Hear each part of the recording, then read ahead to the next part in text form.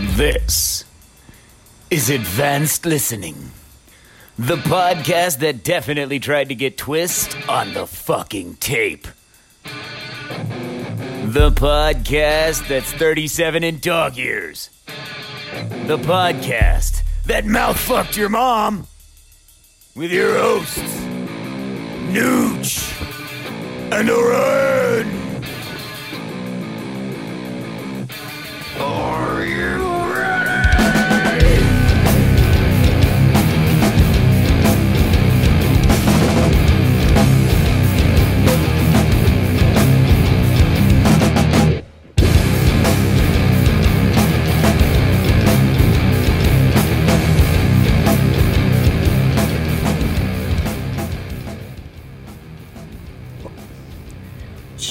I don't know. I can't. This is too much. And I... Stop. What? Hey. Yeah. We're recording. We're not dark. Oh, okay. Well, hey, time set me out for me. It goes... Stop it. You stop it. I am the obnoxious one. I do the obnoxious shit. You don't do the obnoxious shit. I get to do the obnoxious shit. Listen, for those of you who don't know, we got hooked up fat with Elon Musk money. I'm not at liberty to say what I did to acquire this money. It was definitely feed a small baby to an alligator. He fed a baby to an alligator. Look, Elon likes to watch children get mauled by wild monsters. So we kidnapped a small baby and fed it to an alligator. Don't tell anybody. This is in no way an admission of guilt, by the way. No. This is what we like to call sarcasm. Yeah. It is. Officer, it's just sarcasm, officer. Dot. But Your Honor, we were just being sarcastic. So, in case you can't tell immediately, we do have a new setup. We have a new studio that we bought with Elon Musk money. By the way, it didn't involve feeding babies to anything. There are shiny fucking buttons. It's too many goddamn everywhere. buttons. There are so many shiny buttons, and I want to fucking press the buttons. Don't. But our new producer is actually looking at me, shaking his head. We have a new producer. His name is Tristan. Tristan is from California. Fucking Tristan. Nooch does not like Tristan because Tristan is good at his job. Oh, is he? Yes, he is. Is he? Just sound quality alone, he's so much better than Steve. Look, we recently found out Steve was recording us on a goddamn Nokia flip phone that doesn't even have the internet. So how the fuck he uploaded this shit to the internet is beyond me. Yeah, but Orion, at least he was trying. Oh, fuck his trying, little piece of shit. Steve is now been downgraded to what we like to refer to as Steve work. Steve is a combination janitor, bowl packer, water bringer, coffee cup filler, dog wrangler, door answerer for Amazon packages that my wife orders and never tells me about. Yeah. Oh, and glass cleaner so that I can stare at this dude's ugly mug. Yeah, and occasionally I just make him hold my dick while I piss. I'm going to leave that one alone. So... No, you can leave it alone all you want. Steve won't. And speaking of holding my great big dick, it's corn week, dude. Corn on a cob. Cream corn. Did you all do your homework? Corn niblets.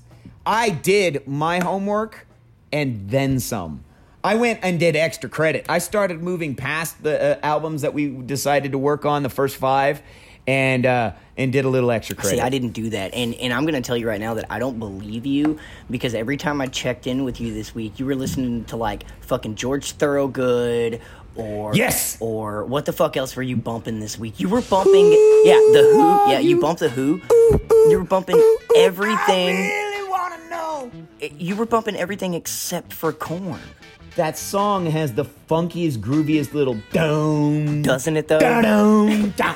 And that scream, God, that's a good fucking Who song. We're down on the bottom. So I don't even know the lyrics to it. I'm just howling at the moment. Yeah, because he's like, and I won't wanna get over there. And a beard, I see her.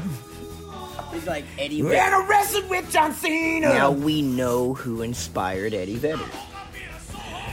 No. Eddie Vedder Eddie Vedder is Bono's gay little brother. I told you there was 2 words you're not allowed to say on this fucking podcast, and you just said one of them. What was it? Was it gay? No. Or Bono? God damn it. Well, you don't like Bono. You know, like the worst thing that could ever happen Sunday, bloody Sunday. would be like Bill Paxton making a cameo in a Bono or in a YouTube video. Can you imagine how angry Nooch would be Jesus Christ. if Stop. Bill Paxton Stop. and Bono Stop. hooked up to do a U2 song with Eddie Vedder? Are you done? No. Let's talk about Korn, While man. all of them take turns making out with Helen Hunt. I quit. It is now advanced listening with your host, Steven Orion. I'm fucking out. I am not making Steve. Tristan, you've been promoted from producer to Okay, I'll host stay. in 10 minutes. I'll stay. That's what I thought. I will. I'll stay. He despises you, Tristan. Whatever. Okay, so Tristan just has a middle finger in the air while he stares at the fucking board continuing to do his job. What the fuck Unlike ever. Steve, who just has this confused, and by bewildered the look way, on his face. Can we say anything about the asshole smoking in the production booth? You know that's really bad for electronics, right? Like he's got don't his give a shit. He's got his sunglasses on and shit. Like, okay, let's talk about Korn. I'm gonna quit. I'm about to quit. You're just mad because Tristan upped the fucking production value so considerably. Yeah. And not unlike myself, he is a pretentious, righteous cack. What the fuck ever. Who knows that he's better at his job than everybody We'll else. see about that. So let's talk about 1994, Orion. Let us talk about 1994. Isn't that when Ice-T put out Cop Killer? Somewhere around there. Actually, I want to say it was 92. Am I wrong about that? Was it 92, 93? Either way, like, I feel like hip-hop was at the height of its angry middle finger phase. Yeah. In the like, 92, 93, 94, you get so much angry hip-hop. And not even just hip-hop. You get, like, Pantera's doing their thing. Right? Like, There's a lot of rage. There's a lot There's of a lot rage. of anger. But and Rage Against the Machine comes out in like 92. Right? But a lot of the rage is really, it's so masculine is a good word for it, I guess. It's very, like whenever you think about metal in the early 90s, you're thinking about like hard-hitting, heavy fucking bands. Like Pantera is the first thing that really comes to mind. And just think about the whole vibe of them. They're very manly, very masculine.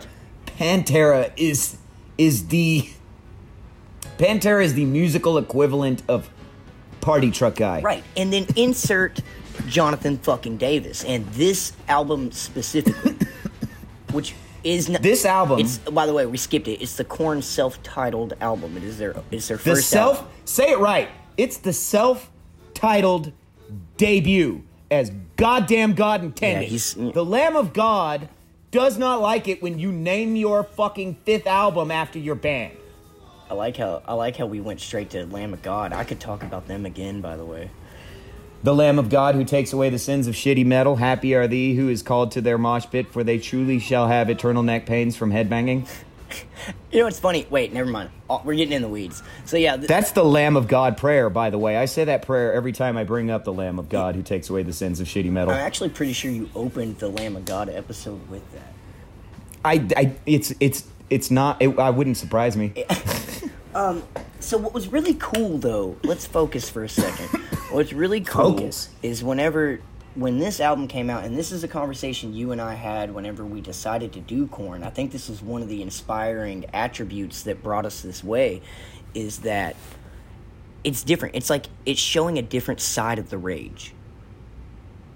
It was Korn's first album gave people like me who were really in a lot of pain and just angry at everything and surrounded by, quote, manly men who continuously like to and remind you that, emotions are for pussies. Or as we like to call them, gatekeepers. Yeah. So when Korn comes out, that album in 94 gave me permission to feel feelings in a genuine way. Right? It made me feel like it was okay to fucking be sad and be upset and be in pain and be emotional about things without feeling like I'm like a fucking, no, you're not a man. You know what I mean? Right. And like, because he did it in such an angry way. That is such a goddamn heavy, hard album. And then you get to the end of the album, and dudes are just crying their eyeballs out. You know what I mean? Yeah. The whole band is just crying in the booth because it made it okay to feel. You know what I mean? And, whereas Pantera was like, bitch, I'll fuck you up if you feel feelings. And now, don't get me wrong, we're not coming down on Pantera. What we're acknowledging I like Pantera. is the duality. But at the time, you had Korn guy and you had Pantera guy. Right. You know what I mean? Yes. And Pantera guy was very much the guy I did not like. You know what I And mean? I didn't want to hang out honestly, with Pantera guy is still the guy you don't like. Right? Right. Like, I like Pantera. God damn Pantera. if I don't like Pantera fan. Pantera guy pisses me off. See, now you kind of know where I'm at with Tool and Tool guy. Yeah. No, I got where you were at with Tool and Tool guy. You know what I mean? Fucking And Tool. I have Tool guy like You know tendencies. who's Tool guy? Let's make full circle. Fucking Tristan is Tool guy. All right. Tristan is Tool And guy. look at him. Tristan, look, I went through Tristan's Hey, fucking Tristan, music hey, collection. Look at me. You make me sick. He gave you the Archer finger. Whatever. He gave you the Archer finger up. and just kept on rolling. Just keep going. He don't give a fuck. Whatever. I'm listening to you. I went and looked through Tristan's music collection. A lot of Perfect Circle, Tool, Pussifer. You know what I mean? Pinback. He's got no Pinback. I bet he no does, Pinback. no. In fact, we had about a 10-minute conversation about Pinback guy. He listens to Pinback. His brother is a huge Pinback fan. His brother Alabashis is a huge, Huge Pinback So what we're fan. talking about, goddammit, is the duality. Because like finally when Korn comes out, you can acknowledge your daddy issues. You can acknowledge the fact that you were fucking picked on in school. And I don't mind, dude. I'll put that shit. I was a fucking loser in school, dude. Like I tried way too fucking hard and had too much energy that I didn't know how to focus. You know, like I was not liked at all. And like I don't know. I just think it was really cool. Now I wasn't. Keep in mind when this happened, I didn't know Korn yet in '94. I don't even think I had a real taste in music at all in '94. How old were you in '94? 8. Yeah, see, I'm 13 in '94. Oh, shit. See, in 13 is when I found Issues. I'm not trying to jump ahead, but that's when that happened right, but to how me. old were you? How old were you when you found Slipknot's self-title? 13. Yeah. You see what I'm saying? So you start. It's just a generational gap. No, I was 15 because that album came out in 2000. 99. No, okay, yeah, I was 15. So, But either way, it becomes this generational gap because that first Slipknot album did for you what the first Korn album did for me. And this is it that Korn expanded album. my musical horizons something and dramatically. it's such. You know what's really cool about this album that you immediately lose in the next album. And I'm not talking shit. It's just something that you lose as you make it as a band. You start to make more money. And whenever you make more money, your production value goes up. And whenever you look back and fucking listen to this album, as good as it is, you can hear It's so raw. It's raw, dude. It's so raw. And there's nothing I fucking hate more It's than not an raw. overproduced album. It's not raw in the way like the first two Lamb of God albums sound like they were mixed in a garage. No. But it is an incredibly like just violently raw Yeah. album. You know what I mean? You're looking at songs like Clown and Predictable. You know the original name of Clown is called Fuck You Go Back to Bakersfield because he's doing a show in Los Angeles and a guy from Bakersfield that he had seen at other Korn shows tried to take a swing at Jonathan Davis while he was on stage, right? He then proceeded to get his ass beat by the crowd. And they wrote a song, and it was called "Fuck You, Go Back to Bakersfield." That song would eventually become Clown. Let's talk about the music video for Clown for a second. It is very much the idea of what you were talking about. The outcast in high school who eventually turns around to bitch slap everybody with giant middle fingers and say, hey, okay, there's this ongoing theme in that music video that I absolutely adore. These three cheerleaders who are clearly laughing at Jonathan Davis because he's a weirdo, because he's a freak, because he's who he is, right? They're clearly the pretty girls who are just like, fuck you, right? and they're laughing at him, but by the end of the video, they all got Korn tattoos. Why? Because the same fucking people who were laughing at the weirdness and the strangeness and the emotionality of Jonathan Davis and the members of Korn in high school were the same people 3 years later are going, wow, you guys are amazing, and getting Korn tattoos, you fucking righteous cunt. You know what's funny about that is, like, moving on real quick, but still on the same subject, the song Faggot really fucking, it hit. That's a powerful It kind of song. hit home with me because as, like, and I don't mind putting this out there, I don't give a fuck. As a fucking kind of a loser whenever I was coming up in middle school and shit like that, like, I've always been a little bit more feminine than the jocks, you know, it just came out that way. Now, I am a, you know, comfortable heterosexual male, like, straight up, but I can't tell you how many times I was called gay or asked if I was gay, or girls were, like, interested in being my friends, and whenever they found out that I liked them, they were like, oh, I thought you were gay. That actually happened to me, you know? And so to, like, hear this song Faggot to where it, like, man, there's this breakdown at the end. There's this breakdown to where he does, like, this spoken word thing. And the amount of emotion that he puts into that dude, it's so genuine. You can't fake where those he's talking about I'm just a pretty boy. I'm not supposed to fuck the girl. Yeah. I'm just a pretty boy living in this fucked up world. But then he does this thing where he's like, you know, where it ends with him being like, and you can suck my dick and fucking like it. Today, son, you faggot, get away, we don't want none. I'm sick and tired of people treating me this way every day. Who gives a fuck right now? I got something to say to all the people that think that I'm strange, that I should be out of here locked up in a cage. You don't know what the hell's up now anyway. You got this pretty boy feeling like I'm enslaved to a world that never appreciated shit. You can suck my dick and fucking like it.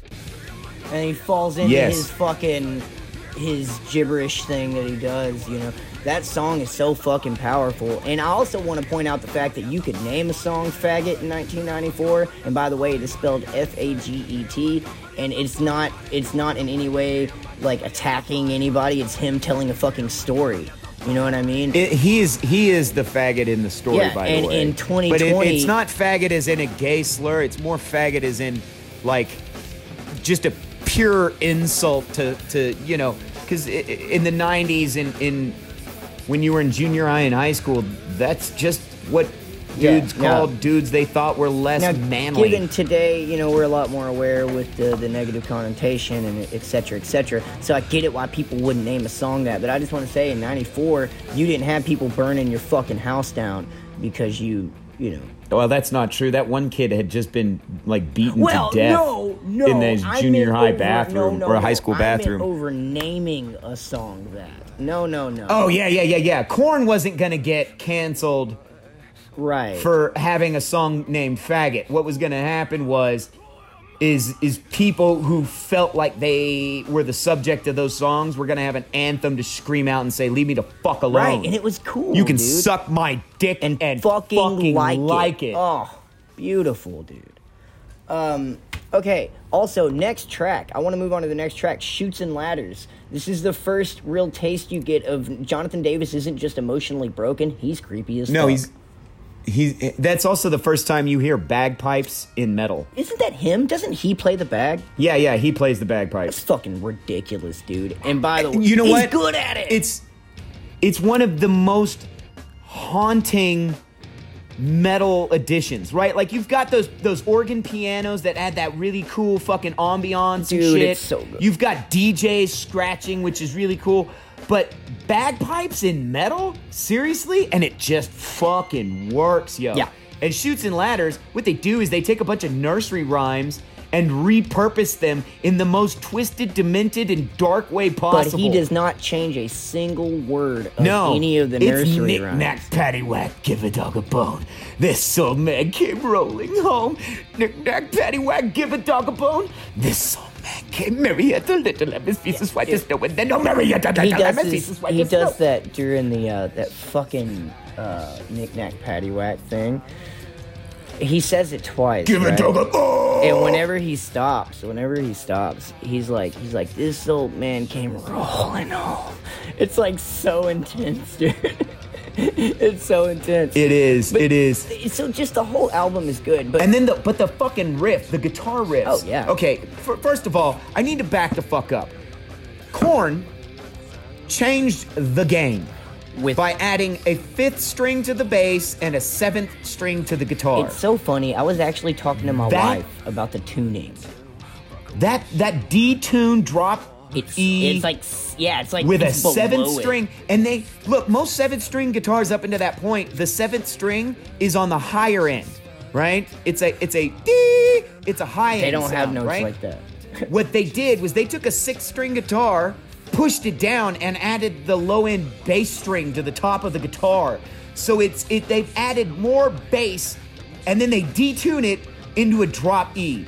It is the heaviest, thickest sounding guitars of the 90s. Yeah, I mean, Pantera is metal No as fuck. one- no- But there's no one one. that is touching the thickness and those bass lines. Yeah. With that 5th string Yeah, bass, it was- that he- 5-string bass, he added a giant rope to the top of his bass. Is what he and did. then basically, like, it's honestly, it's tuned so low that, like, if you were sitting around sound checking and you didn't know how to use this sound, which you got to call them innovators on that part, bro, because like I said, no one was detuned as deep and as low as Korn. Now, like, since then, people have Now- definitely discovered that and tried to play with it, right? But honestly, at this point, nobody touched it. Look, the Deftones used a 7-string guitar, but they had a 7th string at the bottom, so it was a high-end note, right? So it creates a different sound. Granted, they don't use the 7th string anymore, Deftones, and haven't since fucking Around the Fur. But what Korn did was the same thing, only deeper and lower. Yeah. They were like, how bassy can we fucking be? Yeah. Can we get bassier? Can we get deeper? And You know and what I they mean? could. And then, and here's the other thing. A lot of people think that David Silveira, the drummer for Korn on the first album, has a double kick drum. So he's no, And this is by not the true. way, you can- David plays. You can Go ahead. You can fact check all of this by going to the. You can look up gear information for every album, any band that you ever has recorded an album. There is information somewhere that tells you every piece of equipment that is used, Down to the fucking guitar picks they're using. and literally shit. down to the kind And of pickups, the kind of mixer like that the picking, producer has. Like how much, what kind of drumsticks the drummer is using. Yeah, they tell you everything, all the equipment used, and so. And I can tell this you right can't now, be confirmed, Ibanez used- is what I'm getting at. Ibanez 7-string guitars and an Ibanez 5-string bass. I could even tell you, because I have the same type of bass Faildy had back in the day. So let's. But here's the thing: Yeah. there's no double bass drum in that first Korn album. If you hear what sounds like a double kick drum, that what that is Fieldy's top bass string, his lowest end bass string, and he's playing it, and it sounds so fucking deep that you think it's a kick drum. I want to talk about Daddy. I don't. That song is hard to listen to. Yeah. I haven't listened to that song in over a You decade. know what's funny? I when just I was listened doing to it the other day. When I was doing my homework, I did, and I hate to admit this. You're gonna think I'm fucked up, but dude, I have to explain. And I've said this 1,000 times, so maybe I don't have to explain. If you don't know me by now, you'll never fucking get it. Okay, I love it when powerful emotion is conveyed through music, and especially when it's really successfully done. And yes, Orion, you're so fucking right. The song is hard to listen to, but it's so good. It is a very good song. There are some breakdowns in that song that are just so fucking heavy. So fucking heavy. There are parts of that song that make me want to fucking headbang with a Like vengeance. whenever and then when he's screaming "Why" at the end. yeah, that dun, but dun, but dun. but there's such a heavy emotional weight to that song that it feels wrong and weird Oh, to kind of headbang to it and enjoy I it. call that the icky, and it definitely will leave you with the icky.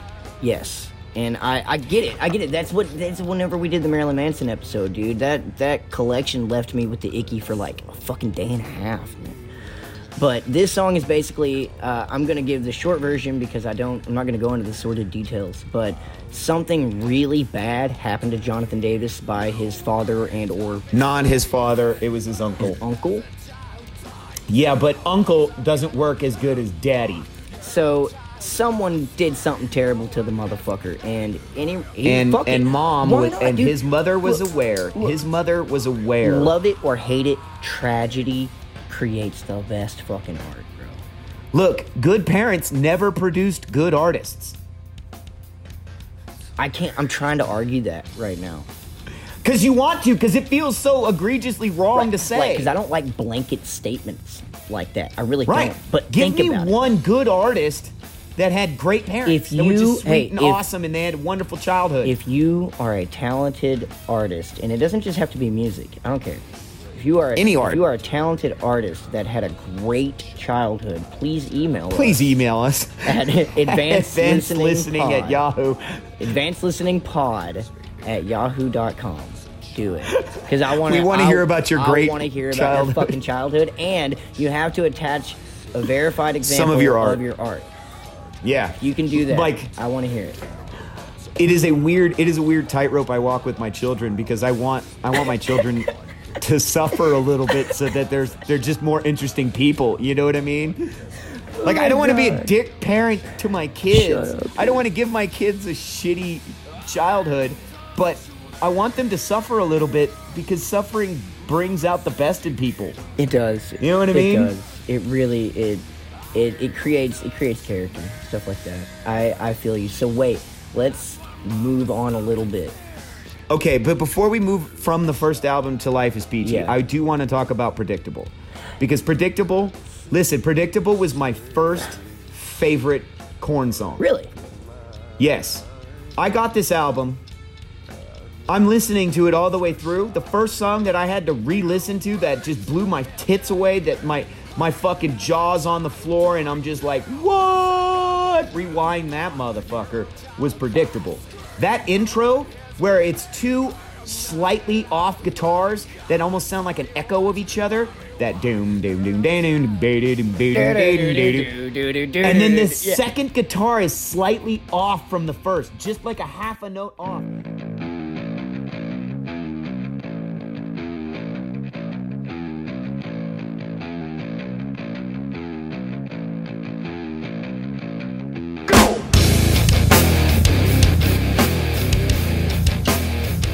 God damn it, I Yeah. love that. That whole song. And then you get to the breakdown of that Yeah. song. It is special. Is that predictable? It is special. Are you sure? Where it's that soft single note guitar, right? And then it goes into the dual guitars playing the really crunchy version of that same Okay, riff. yeah, you're right. It is amazing. It's my first favorite Korn song. It's probably my favorite Korn song still to this day. It is one of the only songs that I cannot pass up. I just can't. When that song comes on, I'm like, I'm in. I fucking love that song. All right. And arguably I'm so predictable. A lot of diehard Korn fans would tell you that their first album is their favorite. I'm not one of them. It is Helmet in the Bush, Lies, fucking Fake. Fake's a really good I song. mean, Fake, dude, you get Divine. Bald Tongue is a song that is so easily forgotten on that why? album. Bald Tongue is an amazing. You put Bald Tongue on Life is Peachy, it's the best song on that album. Put it on Follow the Leader, it's the best song on that album. But that first album is so fucking good, you'll lose track of Bald Tongue. When I was re-listening to that first album this week, I got to Bald Tongue, I was like, holy shit, that's right. Oh, yeah. How do you forget about this fucking song? And I got to acknowledge the thing I always like to acknowledge, because for me it's a test of how an album is put together, first and last, baby. So this album opens with Blind, which is probably the most iconic. No, it is the most iconic track on the album. right? Blind is the greatest opening song So this song, of I'm all so time. passionate about Korn doing this, but I swear to God, this might be the band that made me feel this way. Because what a way to introduce yourself to the world. It's so slow. It's just that hi-hat. And then, even people that aren't That bass Korn line? fans, they know Are You Ready? Everybody knows Are You Ready? Yeah. And then that subtle just... It is, I think it's the best first song intro ever. It might be the greatest opening song. Like, if you go see Korn live and they don't play Blind to open the show, it would make my heart hurt. Orion and I are talking about potentially seeing Korn with System of a Down. Faith No More! Faith No More, System of a Faith No Down. More! And who else? Helmet. Yeah, Helmet, Faith No Just a More. helmet in Anyway, the bush. we're talking, that's like May 2021, and I'm so scared. Hello? I've never seen Korn. Is the Cajo? Is Cajo? Well, you fucking call me the Cajo. Okay. So for those that don't know, it's just one of these weird fucking things. All right, pull yourself together, Orion. Dude, I can't. We're talking about the first Korn album. I love this album. You want to do the whole album, but I do. if you want more than Orion, He's gonna. Tristan's looking at me like, dude, I love you, but I will edit you out. I actually got Tristan to laugh. That's the first time I've ever seen Tristan because laugh. he fucking likes you.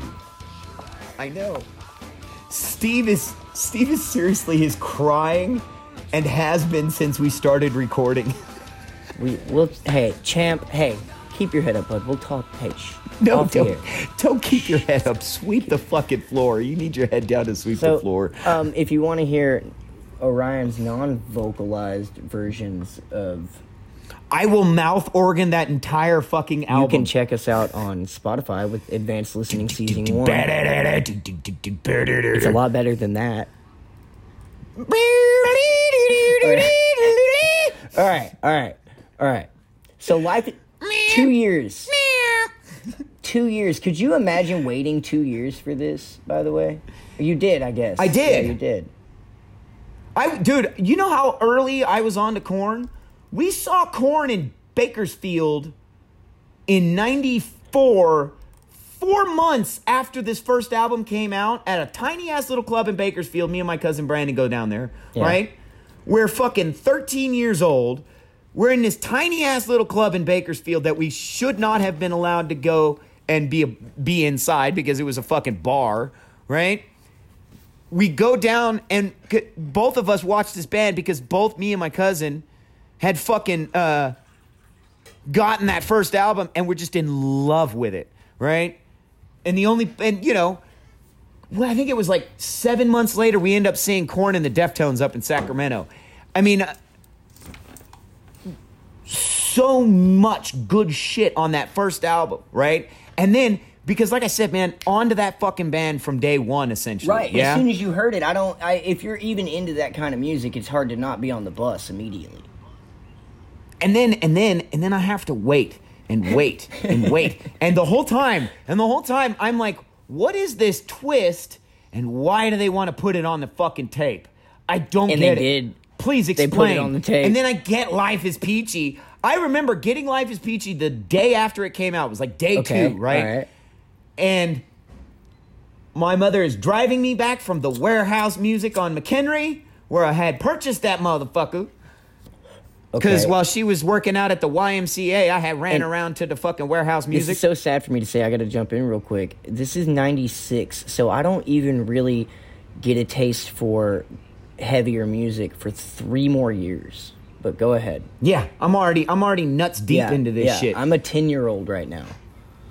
I sat in the fucking outside of the little hall where my mother was doing her little workout class at the YMCA for 45 minutes reading the fucking booklet of Life is Peachy, right? I loved reading the books, dude. All the thank yous, trying to, he's thanking Chino, that's the guy from the Deftones. who the fuck is Fred Durst? Didn't matter. Anyway, doesn't. It still doesn't. We had a conversation recently about how Limp Bizkit should replace Fred Durst and bring back Wes Borland, and they should call themselves Hard Biscuit or Biscuits and Gravy. That's what it was. It was they need a singer whose last name is Gravy, so they could be called Biscuits and Or Gravy. they could just call the guy Gravy. Like they called Either way. call the guy from Static X, the new guy from Static X, they call him Zero because that's what he is. no, you're a zero. He's a fucking zero. Anyway, Okay. I fucking sat there and read this booklet for like 45 minutes waiting to get into the car, right? My mother wouldn't let me put the CD in the car because I don't want to hear that shit. So I had to wait the half an hour drive home in addition to the 45 minutes. The whole time I saw that twist at track 1, I was like, they put it on the fucking tape. Shit. And you could. And then I get home. That's my best news impersonation, by the way. Good. I get home. I put that motherfucker in. And you know what I got? The weirdest, off-the-wall version of metal scatting I have ever heard in my life. And You're not right. So You're not right. I can actually imagine right now, anybody that's listened to this that's never heard this song, I wish I could be you hearing this for the first time because you're gonna hear it. It's so you weird. Gotta hear it. It's so You gotta hear weird. it.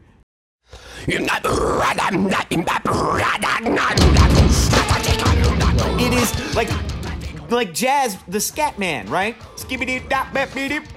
Only But it's metal. Metal. Yeah, and it's really it's good. metal scatting. It's metal scatting. It's so weird. You know, it was funny, and I hate to admit this, but Twist. I didn't know what to call it all this time until I just heard you say that. I did not know what to call what he was doing, but that's what he's doing. He's scatting. Yeah. But he's doing it in the most... Dude, and it's so cool. It's impressive. That's what's cool about it, is like... I used to impress girls in high school because I knew how to do that whole fucking song, and I could. The whole fucking song, and in that voice. Oh, man, and I imagine in the 90s... It was my interesting human party trick. And like, at parties, people would ask me to do it, and I would do it, and then like, girls would flirt with me afterwards. Because, you know, the funny thing is everybody around... everybody thought they could do it, right? Nobody could do it. It's like everybody thinks they can do that thing from Down with the Sickness. I have enough self-awareness to know that I didn't know. And keep in mind, I had to backtrack. But I went through all this, too. It's funny to hear you talk about this, because I went through it in a sense just a few years later. You know what I mean? Right. Like, because when I went through Life is Peachy, that's what's great, is like, please keep in mind, I have such... This is something Orion and I talked about, is like, even though I was late, I connected with Korn so fucking hard. And the fact that I had 2 albums to go back and... No, I'm sorry. 3 albums to go back and find afterwards. It was like this plethora of this band that I loved, and they had anthems to everything. They had anthems to everything, and I will never forget the first time I heard Twist, because I didn't... The CD that I had for Life is Peachy didn't have a case or a book or anything. It was just the disc, right? And I didn't know what that song was called, and the internet wasn't Twist. as convenient as it is now. And I was like, what? I know, I couldn't put that math together, but I was like, that song where that dude's just like fucking screaming like a demon, all weird, like, what is happening? It was, I don't know, man. It was really cool. Ding, ding, And then, of course, ding, ding, Adidas. Like, ding, if ding, Adidas wasn't an anthem for you, then you all day were under I a dream rock. about sex. Right. If you never said that, or at least heard it. Everybody, if you went to high school between the years of 1996 and 2001, you definitely referred to Adidas as All Day I Dream About Sex. That is a really good window, because you nailed it there. That's the window. Yeah. Everybody knew Adidas in 98. Everybody. Oh, yeah. You know what I mean? Oh, yeah. Look, just there's a song called Good God on Life is Peachy. Oh, yeah. And it became... Good God was my anger anthem. Because there were so many just cock gobblers at my high school. You know what I mean? Like, I'm sure every high school has cock gobblers, but I much like you, I was an incredibly weird kid, right? Unlike you, I didn't give two shits that these people thought I was weird. I didn't care at all. I didn't fucking care. I played into it and leaned in. You know me, man. How obnoxious am I? If you tell me, not at all. If you tell me I'm weird, guess what? I'm gonna fucking lean into that, and I'm gonna lean into it hard. But that didn't mean it didn't upset me and it didn't hurt me. You know what I mean? Right, of course. To just be ostracized and belittled by everybody. But I have such a lack of fucks to give that if you do it in front of me, I'm gonna fucking do it in an incredibly aggressive way. An anti-passive aggressive. You know what I mean? Yeah. Good God, in the middle of it is just, why don't you get the fuck out of my face? Oh, yeah, dude. Now, don't you get the fuck out of my face?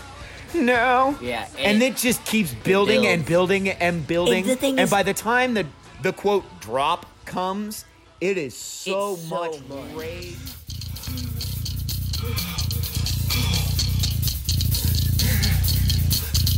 Fuck out of my face. Now, you get the fuck out of my face. Now, I want you to get the fuck out of my face. Now, I want you to get the fuck out of my face. Now, I want you to get the fuck out of my face. Now, I want you to get the fuck out of my face. Now. It is a bit like that song is a bit much to listen to if you're not angry. Like, if you're not angry, It's actually it's one a of the, you know harder what, listen dude? to. It is one of those few metal songs because I always hate it whenever people say that listening to heavy music makes them angry. I mean, I get it, but Well, that song will make you angry. That song will make you angry. Yeah, dude. Yeah. Actually, you know what? The whole three. I'm looking at the track list right now. 6, 7, and 8. All three of those. Good God, Mr. Rogers, and K @ pound sign star percent sign exclamation point. Fuck you, titty sucking, Yeah, two bald yeah, bitch yeah, with yeah. a fat green clit. Yeah. You big conjoto bitch. Yeah. Oh shit, It is fucking literally- ass licking, piss sucking, It is- cunt, weaseling, okay, nut okay, sung whore okay, bitch. okay. Wait. Kentucky fried kung pao clits. Okay, that entire song is just expletives, and it's a lot of it doesn't all make the bad any words. sense. He's not being cohesive. It's like a stream No. of lewd consciousness. It is all the bad words. It's all the bad words. From multiple languages. Yeah, and he puts it in together in just like Kentucky fried kung pao clits. yeah, and that's like the first. Wait, That's like the first just- 30 just- seconds of the song, you know. Kentucky fried kung pao. And this song is 3 minutes and 2 seconds long.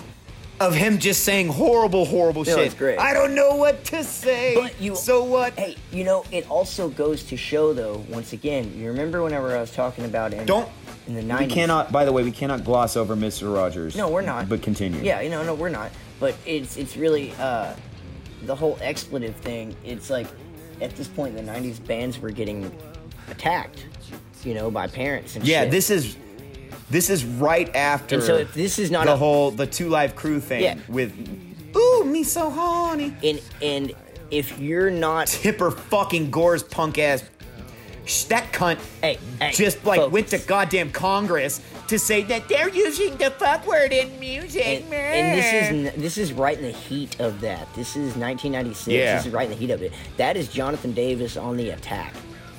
Yes, and here's the thing, and I don't think really people got that it would backfire so completely, but musicians were so against the idea of parental advisory stickers. Yep, and this that is when little it black started. and white. This is when it happened. Yeah, this is the first year where you're getting those black and white parental advisory stickers on albums, right? Which, and think I it's the swear to second you, year. I think it happened in 95. Okay, but either way, I don't think bands realized that it would backfire on the people that wanted, on the conservatives that wanted this shit in the first place, because those black and white stickers became I want to buy that album. Yep. You know what I mean? Yep. Like, I would go through fucking CDs and I'd be like, oh, I'd like this album, but it doesn't have the black and white sticker on it, so it's probably lame. Which I'm gonna look for the black and white sticker. There was this moment, I'm certain that we've mentioned this before on this podcast, but there was this moment where, I forgot what I was saying. We're talking about the parental advisory stickers. Oh yeah, there was this moment where you realized that Walmart had where Walmart had the where Walmart didn't sell parental advisory things. Thank you. I'm sorry. I've been smoking a blunt. They this still whole don't. podcast. Don't ever buy a sticker. I didn't a CD know, from dude. Walmart. I They actually. all It was are an edited. Insane Clown Posse CD. Could you imagine buying that motherfucker from Walmart? No. It was ridiculous. Please tell me it wasn't like the Amazing Jekyll It was. Brothers with that one. With the Fuck You song Yeah. on it? How are you going to listen to the Fuck You song that has 87 fucks in it? 93. Literally it has... No, 93, you're right. 93 fucks in a single song, and you're going to buy that album Did from you Walmart mean with no zero fucks in the song? Yeah, no, because that Walmart gives 0 fucks. Yeah, I was so pissed off about that, dude. But so this I know, album, because Walmart gives 0 fucks. This is about- You know, don't gloss over my joke. I got Tristan laughing his ass off in the booth. Oh, I don't even And I look- know you're not laughing. I don't even look that I know way. you're not laughing just because he does. I'm not- I know you purposefully don't laugh at everything Tristan's laughing at. wasn't funny. It was. Because they give you 0 fucks. He's still laughing. He thinks it's hysterical. It was okay. All right, it was all right. You know what? Steve Hey, doesn't get it. Steve has this really confused look on his face. He's like, what? I don't get it. Just sweep the floor, Steve, you fuck. All right. So here's what we'll do. Yeah. Let's I want to talk about Mr. Rogers real quick. Yeah. Let's finish up with Life is Peachy. We'll get out. Yeah. We'll take a quick break. We'll reload the bongs. We'll come back. Hey, can we fire Tristan?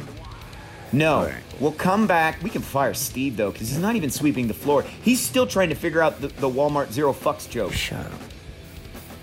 So, We'll Mr. come Rogers. back.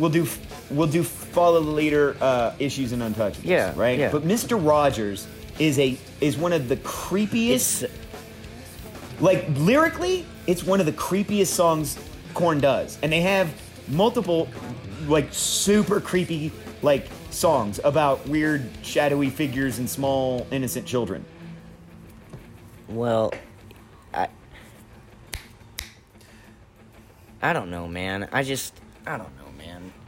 If you're a real Korn fan, you know what I mean by those 2 snaps, by the way. Okay, Mr. Rogers, it's just, for me, I love the song because, like I said, it follows those 3, like, Good God, Mr. Rogers, and then the expletives, right? Right. But, No Place to Hide is good as yeah, well, that's what I'm too. saying. I'm looking at the track list. That's why I got distracted. Is I was like, it's not those 3. It's those It's 3 those and then 4. No Place to Hide. Wicked's not bad, but that's not, whatever. Wicked is a cover. It's kind of a throwaway. You know, I don't know. Wicked is a cover, and Wicked has Chino on it rapping. Then you have Lowrider, which is another cover. But it's The Kill lowrider You. version of It's Korn Kill is You that I'm fucking trying good. to get to. Because, like, you Yes. recently showed me footage. Oh, yeah. You Kill recently You is... That's the other side of Daddy. Daddy and then Kill You are basically sequels of the same fucking event. It's so fucking much, man. Kill You is the reactionary version of Daddy. It is intense. And Looking back, I was never ever right. You and Mom said, Mahu always wanted me out of your sight. I would come walking in and I'd say hello, but you'd slap me across my fucking face. Dude. I mean, it is hard. And it hurt. Listen. Like, that's the next line, and it hurt. And the reason why he just did that is because this song's definitely make it on the fucking playlist, by the way. Kill You. Oh, yeah. This, it's, you almost think that he's scatting, you know? No, yeah, because they even talk about it in the Who Then Now Yeah, documentary. that's what I was Monkey talking goes, about. That yeah, footage you hear. Monkey comes in and he Dude. goes, that part of the middle part of Kill You where Jonathan's going, yeah, no, he's saying some really twisted, demented, dark ass shit, and it's real shit, and it is the therapy for Jonathan Davis that is Korn. You know, Korn's first 2 albums is Jonathan Davis getting therapy it sessions out. in. Yeah, dude. And Yeah. my last thought on this before I gotta go pack a bowl and refresh my coffee, but my last thought is that once again it's a prime example of how genuine the emotion is behind Jonathan Davis and what he's doing. It's heavy, it's brutal, it sounds cool, it's unique, it's different. At this point in time, you've never really heard anything like it other than the other albums that you fucking heard, which was just, Right. you know, you got the second album, you're just like, oh my God, I think this is my favorite fucking band. Like, Here's the other thing, is you'll never hear a metal band leave on the part where, you know, Where he just there's sits in five the fucking studio and members. cries. There's 5 fucking guys in this band, plus the producer and the engineer and the sound editor. You know what I mean? You've got 8-9 people in this studio bawling their fucking eyeballs out. Yeah. On a metal album. Yeah. Just crying like legit tears of pain. Yeah. You know what I mean? And there's footage of them, of Jonathan recording those 2 songs, and then the camera just panning over to the booth, and you see Head and Monkey, and they're crying in the corner, and Fieldy is trying not to look like he's crying, but you could see the tears running down his face. Even gangsters cry, dog. You know what I mean? And the there's- producers are crying. if you watch everybody's bawling. If you watch this documentary, there's another part of them. Like, I can't remember what the song is, but it's on this album. It's when he finished singing. There's a dude behind him. I'm not sure who it is, but there's somebody standing behind him that, like, it's almost like they got a guy prepped to come out and give him a fucking hug after he does Yeah. this. Like, he's doing it, and he Yeah. starts just kind of sitting there and kind of cry laughing after the track. The track is over. They stop recording. He's just laughing standing out of there. kind of it's this kind of like desperation laugh. You know what I mean? It's like it's the only thing he can do other than cry. But it's is kinda- real, you know. And then he's got this dude that comes out from behind him and like That taps dude him is- on the that was shoulder. Head, Is by that the way. Head? Yeah, he comes out and he just kind of Yeah, gives that's him a Head. hug. He's like, "Dude, you're good. Like, we're good." And they walk out of the booth like, "Hey, we're all good." If you know? see him, if you see him while he's doing it, Monkey and Head are in the corner and they're holding each other crying. and dude, so And Head comes over to Jonathan and he hugs him, and you get Jonathan. It's like this. now you need to It's like understand this this is not Barry Manilow tears or some shit. This is dark, These aren't crocodile tears. twisted, These are fucked up songs, man. Like, these are real pain. yeah. And his pain is so intense that it can't help bleed into everybody else in the booth.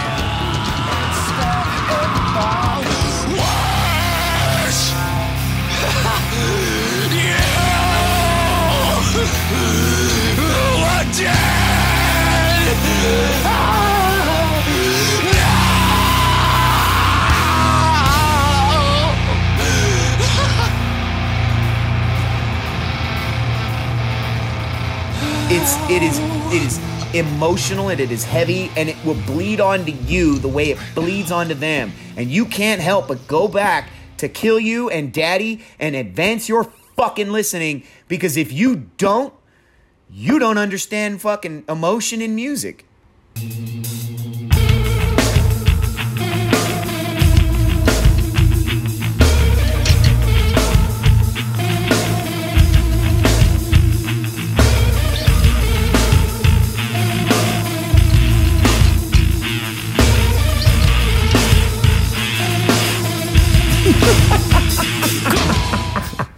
Look, man, I know. It's some straight up sociopath shit. But come on, let's talk about Korn. Let's talk about Korn. Let's talk about Korn. Come Welcome on. back. It's Welcome. on. Welcome back to Advanced Listening. How are you guys? I am Nooch, and of course, across the glass, my dude Orion. Hi. You can't just wave. It's not visual. Oh, that's right. That's right. I feel like I just nodded waved. yes. Yeah, I he nodded did. yes at a blind person recently, and he looked. No, seriously. And he looks at his friend and he goes, "Is he nodding at me?" All right. Welcome back. My bad. So we're on Follow the Leader. Now, Yeah. I got this album day it came out, right?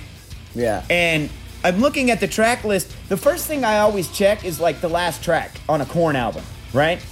Because I want to see how long it is. Because Daddy and fucking Kill You were long fucking tracks. Yeah, dude, Kill You's like And 8 then- fucking minutes. So, especially for Korn, who does like 3-4 minute songs. So, I get Follow the Leader. I turn around, I look at the back, and there are 28 tracks on this motherfucker. And I'm like, what? And then I realized that the first, 12 tracks are 3 seconds of silence over and over and over again. Yeah. They would... And the album starts on track 13, essentially, which was the weirdest shit ever. I never got that. Hey, do you want a fun fact? Yes. So always. here's a fun fact. Most people, not most people, but a lot of people these days find their music online. Like I, for example, am a big Spotify guy. I use Spotify on the regular. I'm becoming an Apple guy, but that's not the point. If you go to Spotify and you look up Follow the Leader, all you get are the actual 14 tracks that are there. Did you know that? It's on as track 1? Yeah, because they re-released Follow the Leader without the 12 tracks of silence. Well, because it's, kind of redundant. Obnoxious and but silly. back especially if you're doing it online and you bought a fucking album. 23 tracks of silence. 23 track album, yeah. Yeah, and it's 12 tracks of 3-second silence. But you know what I think else they cut out, though? Is at the end of Follow the Leader, if you let the CD play for 20 fucking minutes, dude. You're talking about the dun dun dun dun dun dun dun dun dun. Yeah, I mean, don't get me wrong, you can find it online, but it's not on if you bought the album, say, Follow the Leader. Yeah, they used to iTunes call or something that the secret track. And and a lot of albums in the late 90s, early 2000s, even mid 90s, because Marilyn Manson liked that shit too, I believe. Those hidden tracks where if you just let your CD play, and I'm back to do you remember CDs, bro? If you just let your CD play, then it would eventually end up on the song 22 minutes into the last song. And I love You know that where there's shit, a really man. good secret track? You know where there's a really good secret track is Around the Fur has an amazing secret track. That song is one of the best Deftones songs there is, and no one's ever heard it. I've actually heard that song live. They played it in Sacramento once, and it blew my tits off, and everybody in the audience just had this confused look on their face, like, is this new Deftones, right? This was Man, right... Shame on a motherfucker that doesn't look for the secret track in the if you're a motherfucker that if you didn't know about this and you grew up in this era, fuck shame on you. Shame on you. Shame on you. Where's my bell? Where's the bell? Listen, Steve, where's the bell? Steve is definitely the guy that never listened to the secret track. Oh, dude, Steve doesn't have my bell. No, he doesn't. It's cool. It's cool, man. I think Tristan threw it away. Say it again. No. All right. Anyway, shame on you if you didn't look for fucking. Shame on you, seriously. Steve. But like you were talking about, first and last track, this album starts off with "It's On," dude. You want to talk about a last track? The last track, "My Gift to You," fuck me. Yeah. Do you not like "My Gift to You"? No, I do. It's the ick. That opening drop with the fucking snare, they hit that snare so fucking hard. Hey, Tristan, since you're so good at your job, do you have that drop? Oh, you do.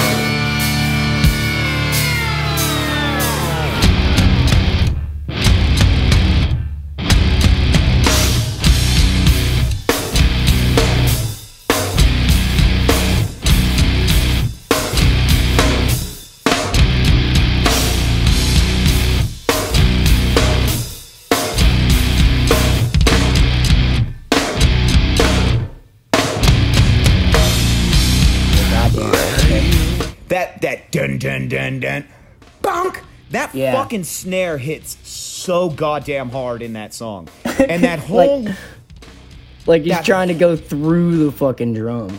Yeah, like he's not hitting the top of the head of the drum. He's hitting the bottom of the floor that holding up the drum from underneath. You know what I mean? Yeah. He is trying to destroy that snare drum. My Gift to You is probably my favorite song on that album, and it is so fucking ruthless. And you're right, there is an ick factor to that song, Yeah. but that song is But there's so many power. other albums. I'm looking at this, and okay, so this is my favorite Korn album. really. Yeah. Well, this is also this is the one that I really okay. So I started with Issues, right? 99, okay, and it was when it came out. I was into Korn and Slipknot at the same fucking time. Slipknot just got to me like a couple months earlier, so I was banging both of these hard constantly. Whenever I found Follow the Leader, I was so obsessed with the whole weird track list. The silences we were talking about, dude, that was some weird shit, man. And then the songs, like Freak on a Leash was popular. It was a single. So By the way, can I just say that Freak on a Leash had one of the greatest music videos that MTV has ever fucking played ever. It is creative, interesting, innovative, and different. And it lost the Video Music Award of the Year, like the VMAs, right? Where they give out the best video music award, right? So the video aspect of it is what is important. yeah. Who won? Yeah. In Sync for just another average dancing video that looked Oh, like the every no other... string. It was the no strings attached thing where they did the puppet thing. Right. Either way, it looked like every other video by a pop band where they're dancing around and then there's some dancing and then afterwards they dance a little bit and then they do that thing where they all kind of huddle up and the one guy raps for half a second and then they go back to dancing versus a goddamn video that was illustrated by Todd McFarlane and it was a bullet's trajectory And through this the is real also- world into a cartoon world, out of the cartoon world, through the real world, into a void of darkness that Korn was living in, and then back through the real world and into a cartoon. It was And so this is- fucking original, and it lost 98 to, hey, Dance-a-thon. 98, 99 Fucking drove me is insane. also... That's when I stopped watching MTV, by the way. I was about to say, that was whenever everything started to change. In 98, 99, everybody was still trying really hard on their music videos. It's not until you get into the 2000s, and don't get me wrong, I guess people still give a shit about music videos, but I don't. I don't. You know who does? Rammstein. Rammstein's music videos throughout the late 90s, early 2000s, and even today, right? Their last few albums. They have short films instead of music videos. Their fucking music videos are something truly different. So, yeah, no. Like, do you remember Busta Rhymes videos, too, by the way? I'm sorry, but they were always super fucking creative and weird. But wait, I'm looking at... I can't help it. This track list is just... The first half of this album is so much, dude. Got the Life, Dead Bodies Everywhere, Children of the Corn. There's you've also got All in the Family with Fred Durst, where they come in and they rap at each other, but it's this like you're not quite sure if they want to fucking punch each other or fuck each other. Yeah, no, that whole thing with Fred Durst, and I don't want to skip straight. I don't want to skip straight to it, but fuck, I'm losing my place. I'm pumped about this track list, man. All in the Family is the one with Fred Durst and John Peters. Yeah. And I don't really like Fred Durst. We're not fans of Fred Durst here on Advanced Listening. No. But I do is love this maybe $3 not- Bill, y'all. We're not having this conversation right now. Why? Well, Limp fuck it, we Bizkit will. and Korn. He says that Significant Other is trash. It is trash. It It is has not. good-ish tracks It's a on good it. fucking album. You're an animal. I am an animal. Now, I don't mean that as a compliment. $3 Bill is a spectacular album. Savage. It is a very good album. If you listen to Significant Other before you listen to $3 Bill, I can see why you would think Significant Other was good. Are you It is not. Are you pulling the age card on me because you got me by a few years and all this was relevant No. to you when it was No, happening? no, Because that's no. true. That It is true. I got $3 Bill, y'all, right around the time it first came out because Korn's second album, they talk about these guys from Jacksonville that they hung out with that they like in the booklet, right? Yeah. And so I was like, who are these guys? I asked my friend Cliff. My friend Cliff's like, oh, I know who they're talking about. And we went and we got Limp Bizkit's $3 Bill Y'all album together. We listened to it. We fucking loved it. Counterfeit, Pollution, Sour. There are some monsters on that first album. And then Significant Other comes out, and it's all for the nookie. Yeah. Ugh. Okay, I guess experiencing the transition, I will concede. Because for me, Significant Other was the first album. And then Right. you hear $3 Bill, and I'm like, oh, so they're a metal band. You Yeah. know? Like, okay, okay. But you heard $3 Bill Y'all after you heard Significant Other, so I understand why you think that's a good album. But it is not. And it gets progressively worse from there. Yes. Chocolate starfish, hot dog flavored water. Bring it on. Oh, rolling. Ladies and gentlemen, introducing the chocolate starfish and the hot dog flavored water. Bring it on. Yeah, you're right. They were trying to... And then they get into like Results May Vary is just atrocious. No, I don't even... Yeah. I think their Here's next your... album is called Golden Cobra, which just slap yourself until my hand hurts. Okay, so wait. I thought I had good Oh, memories of shut Golden the fuck Cobra. up, Steve. I know you like that album. I've seen it in your fuck... He has the physical copy of Golden Cobra. It's his favorite CD. He has a Golden Cobra tattoo on his leg. I know he does. By the way, he just tried to defend Results May Vary to me as well. No, so here's your fucking Limp Bizkit episode. That's it. It's Right, over. that's Now, it. It's over. I will say I Back thought to Follow that... the Leader. I thought which that is what I had... Limp Bizkit did. Yeah, it was good. Now, if you listen to Follow the Leader, back to Korn, the song All in the Family, it's really cool because it's Fred Durst and Jonathan Davis on the same track dissing the fuck out of each other. And it's really cool. You know, it's playful and it's fun. But near the end, Jonathan Davis just starts screaming stuff about wanting to fuck Fred Durst, and Fred Durst starts was like, screaming yeah, stuff sure, you about can fuck me. Yeah, he's like screaming stuff about getting fucked, and it's just it gets weird really quick. Really fast. But there's another appearance on this one. Fucking Children of the Corn, dude. Yeah, Ice you Cube. got Ice Cube. Ice Cube, and then what you get following this album is one of my favorite shows that I've seen, which was the Family Values Tour '98. Korn, Yeah. Rammstein, Ice Cube, Limp Bizkit on their first album's tour, and a band called Orgy. By the way, I still fucking love Orgy. Y'all can kiss my ass. That band is dope as fuck. They are weird, different synth metal. I fucking love Orgy. And if you don't love Orgy, you can suck my motherfucking dick and fucking like it. All right. I love Orgy. Yeah. Song's called Blue Monday. They all have British accents despite the fact that they're not from England. They're from Ohio. Whatever. It's just the way we were raised, mate. I don't fucking insult. Listen, this is my culture. Oh my god, that was a good one. That was deep. You I got know, deep with I the know. culture. Don't Yeah. fuck. No. Do not fuck But- with me.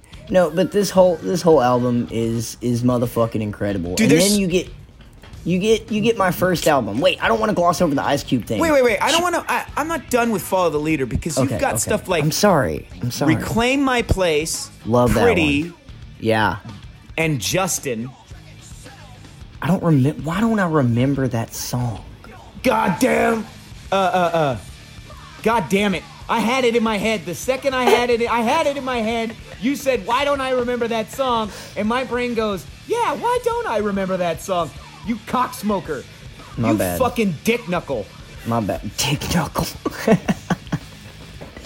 Oh, you know, I was about to light my blunt. I'm so glad I wasn't hitting my weed whenever you did that. That would have hurt. You know when you laugh and fucking weed smoke comes out of your nose? Oh yeah, Oh. that's painful. that hurts. You ever had a bowl full of wax and someone makes you laugh and you've got wax and weed smoke coming out of your nose, do you know how much that fucking hurts? No, but have you ever had... okay, so I used to be super broke, and I would smoke resin out of my We bong. are still super broke. No, man, we got that Elon Musk money. Yeah, but that's for the podcast. We Oh, yeah, Elon, we don't- We're not we allowed don't- to use that for drugs.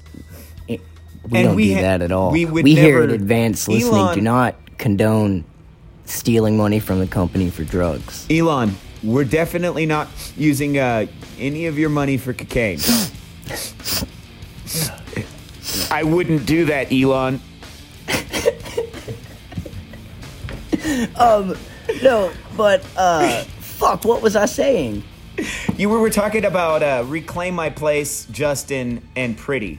Yeah, or Seed. Actually, Seed is a really good one. Goddamn. Down on fucking faith. Da da da da da da da.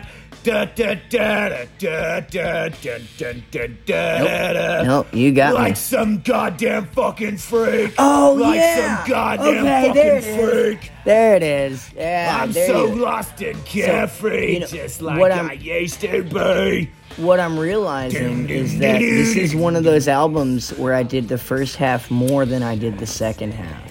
So, like, I know, of course I know it, but I know everything up to the 9th track, which is myself, Elon. Reclaim My Place. Yeah, this is no drugs in this episode, or actual drugs, or been purchased by Advanced Listening.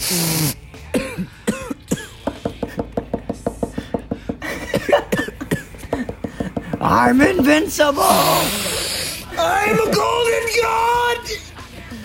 Oh, Jesus. But wait, so you get... Focus. Please focus. I'm so focused right now. You have no idea how focused I am. Nooch, look at my eyes. Look at my eyes. Yeah. Do you see the focus? I'm so yeah, focused. I can... Your Okay. pupils are... Okay. So, Justin, right? Fucking beautiful song. And he got Reclaim My Place. Is him talking about reclaiming his spot, you know, because others want to take him down. Fuck that shit. Fuck. What? Hit the bowl. Hit the bowl. Bring it down a notch. You're good. It's all good. Yeah, there. That's it. You better. What was I talking about, man? We were talking about Reclaim My Place. No, we were No, talking about issues. Yeah, I got issues, man. I got that CD, man. It's right over there. This was Issues was my first Korn album. Okay. Right? And the first standout track to me was Trash. God damn it. I fucking love you. Yeah, that was my favorite. I still think that's my favorite song. When I got this album, Yeah. Trash was the obvious standout song. It to was me a as well. standout. It's definitely not a single. If you've never not dug a into Korn's single. albums and you've never heard this song, but you can find it on the Advanced Listening Season 1 playlist on Spotify. It's such a good Trash, and then the next song, For You, which Yeah. is just this little ode to the audience of Dude, fucking is Korn it just fans. is this their darkest album? Now, when I say darkest, I don't mean it's definitely like I will say Jonathan Davis was a lot more into it in the first two albums, like when it came to like the brokenness and the crying and stuff like that. I think here by 1999 he's kind of coped with his problems a little bit. He's better at being more disciplined in the studio and stuff, right? But as far as the overall tone of every single track on this album, is it darker? No. What it is I think you get, this is Korn. They're a rich rock band. They're a famous rock band. They're huge. Yeah, they're huge at this point. Yeah. at this point.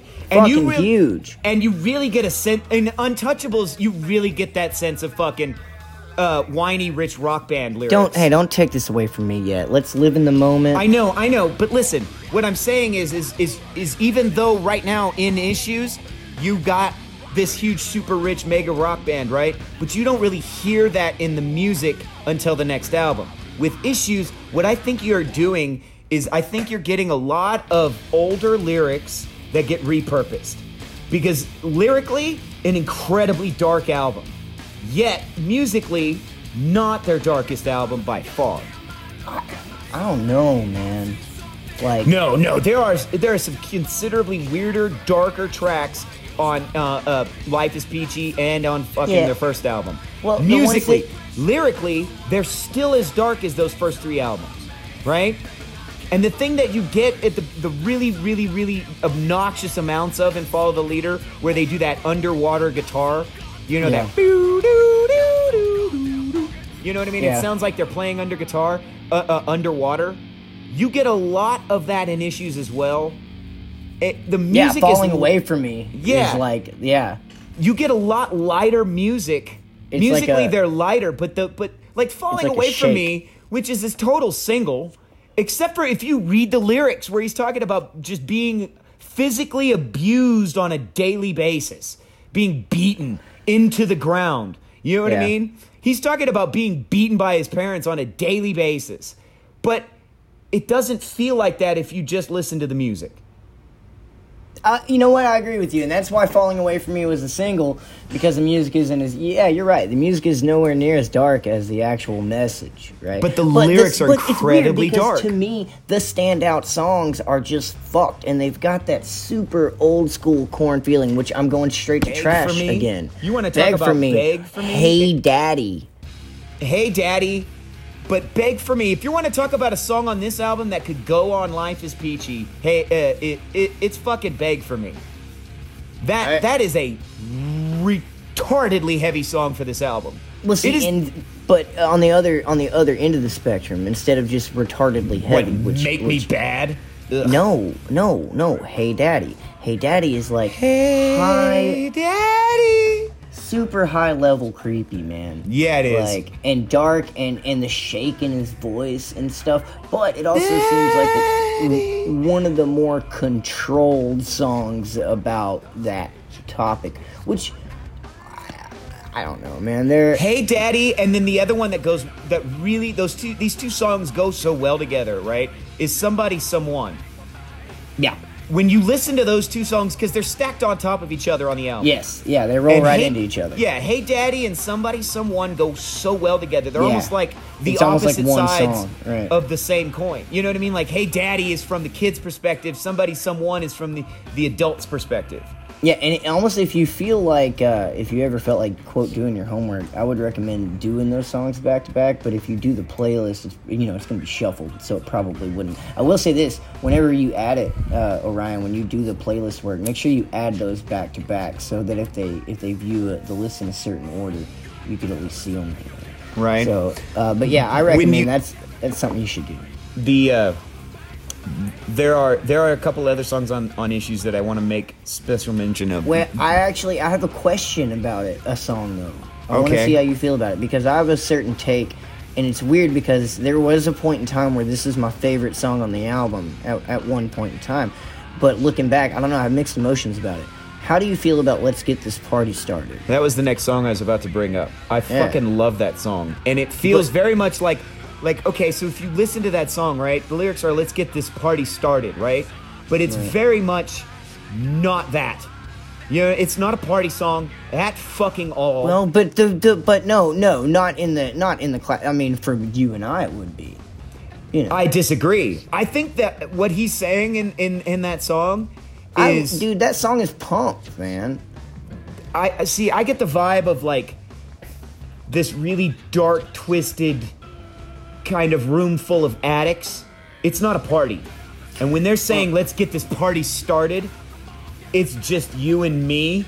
It feels like addicts being addicts. You know what I mean? And it feels very lonely. It feels very dark. But that chorus is brutal and heavy, and like I would jump through layers of drywall to that chorus. Like, I agree. I could break my neck to that fucking chorus. But here's my mixed emotion about it, though. Here's where I feel on the other side is I felt like this is one of the first ones that they did that started to lean into more of a mainstream. I don't want to say mainstream vibe, because Falling Away From Me kind of fell into that a little bit. Not really, actually. I think it only feel that way because freaking Alicia and Got the Life didn't want any of that. I love Got the Life. I don't So look do at I. Got the Life. That doesn't make it any less You're of right. Korn's version You're of right. duality And or psychosocial. And that's kind of where I'm starting to feel about. That's where I notice it with Let's Get This Party Started. Is I feel like it's trying to appeal to a larger audience. See, I disagree. I think that song is very much about a dark room. It's that party that they're talking about is not a party. Hey, we got some people over. We're going to do some good times. No, it is what they're saying when they say, let's get this party started, is it's addicts, and they just want to do their drugs. It is a dark room full of lonely addicts just wanting to get this party started. Lock the door. Let's get this party started. I want to do my drug.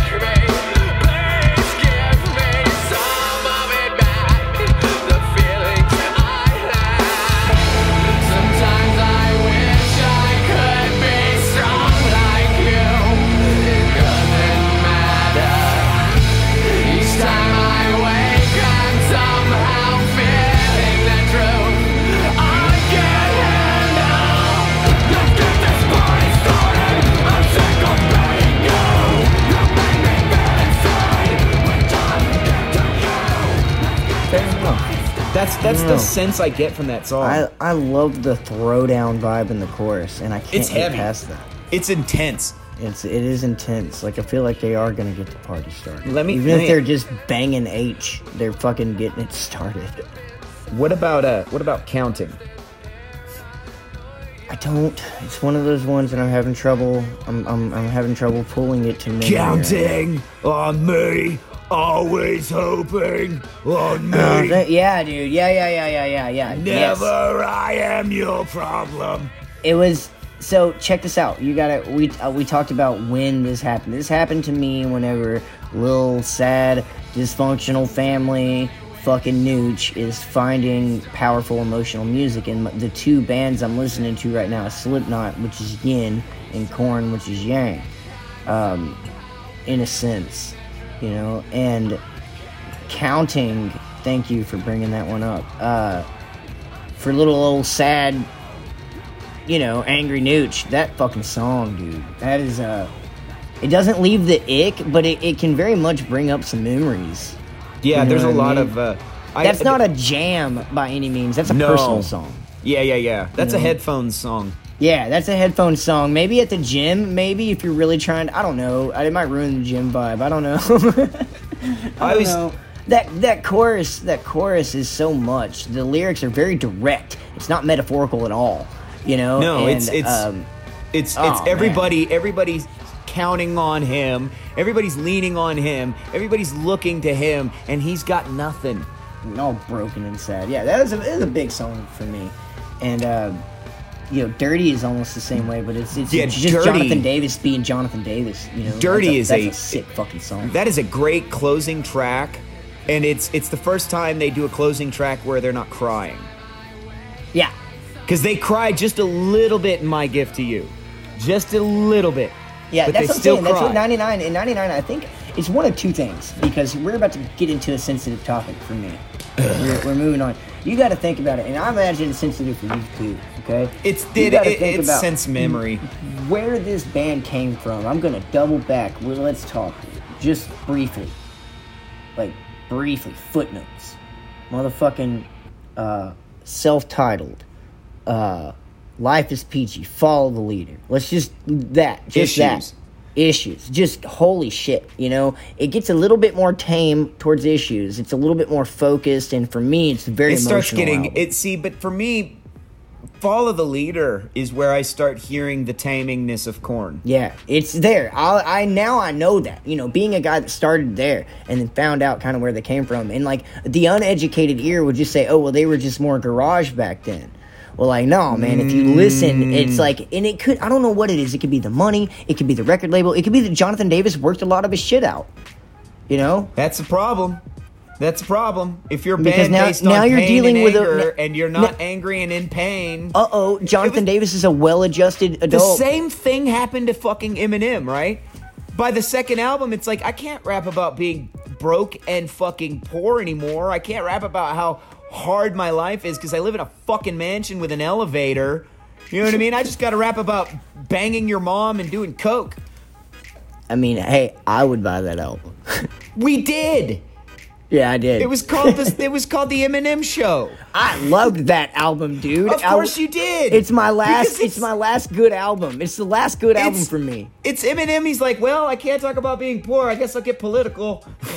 And it was good. It was Right, good. but still, a lot of the political songs on that album feel like he's like, well, shit. What else are going to talk about? Well, but if you think about Politics. it once again, if you Like think he about could it have once again, easily done shit on religion, but the coin came but up he was heads, al- and he so was he did al- politics instead. he was already getting chewed up because this is like right after he just got out of like 3 different fucking lawsuits or some dumb shit for some dumb I get shit that. some I dumb get that. shit But did. listen. The same thing happens to Korn. By the time you get to the third album, you can't do an album about how poor and pained and lonely you are when you live in a mansion and you're a big famous rock band. Yeah, You know what you got to do? Got the life.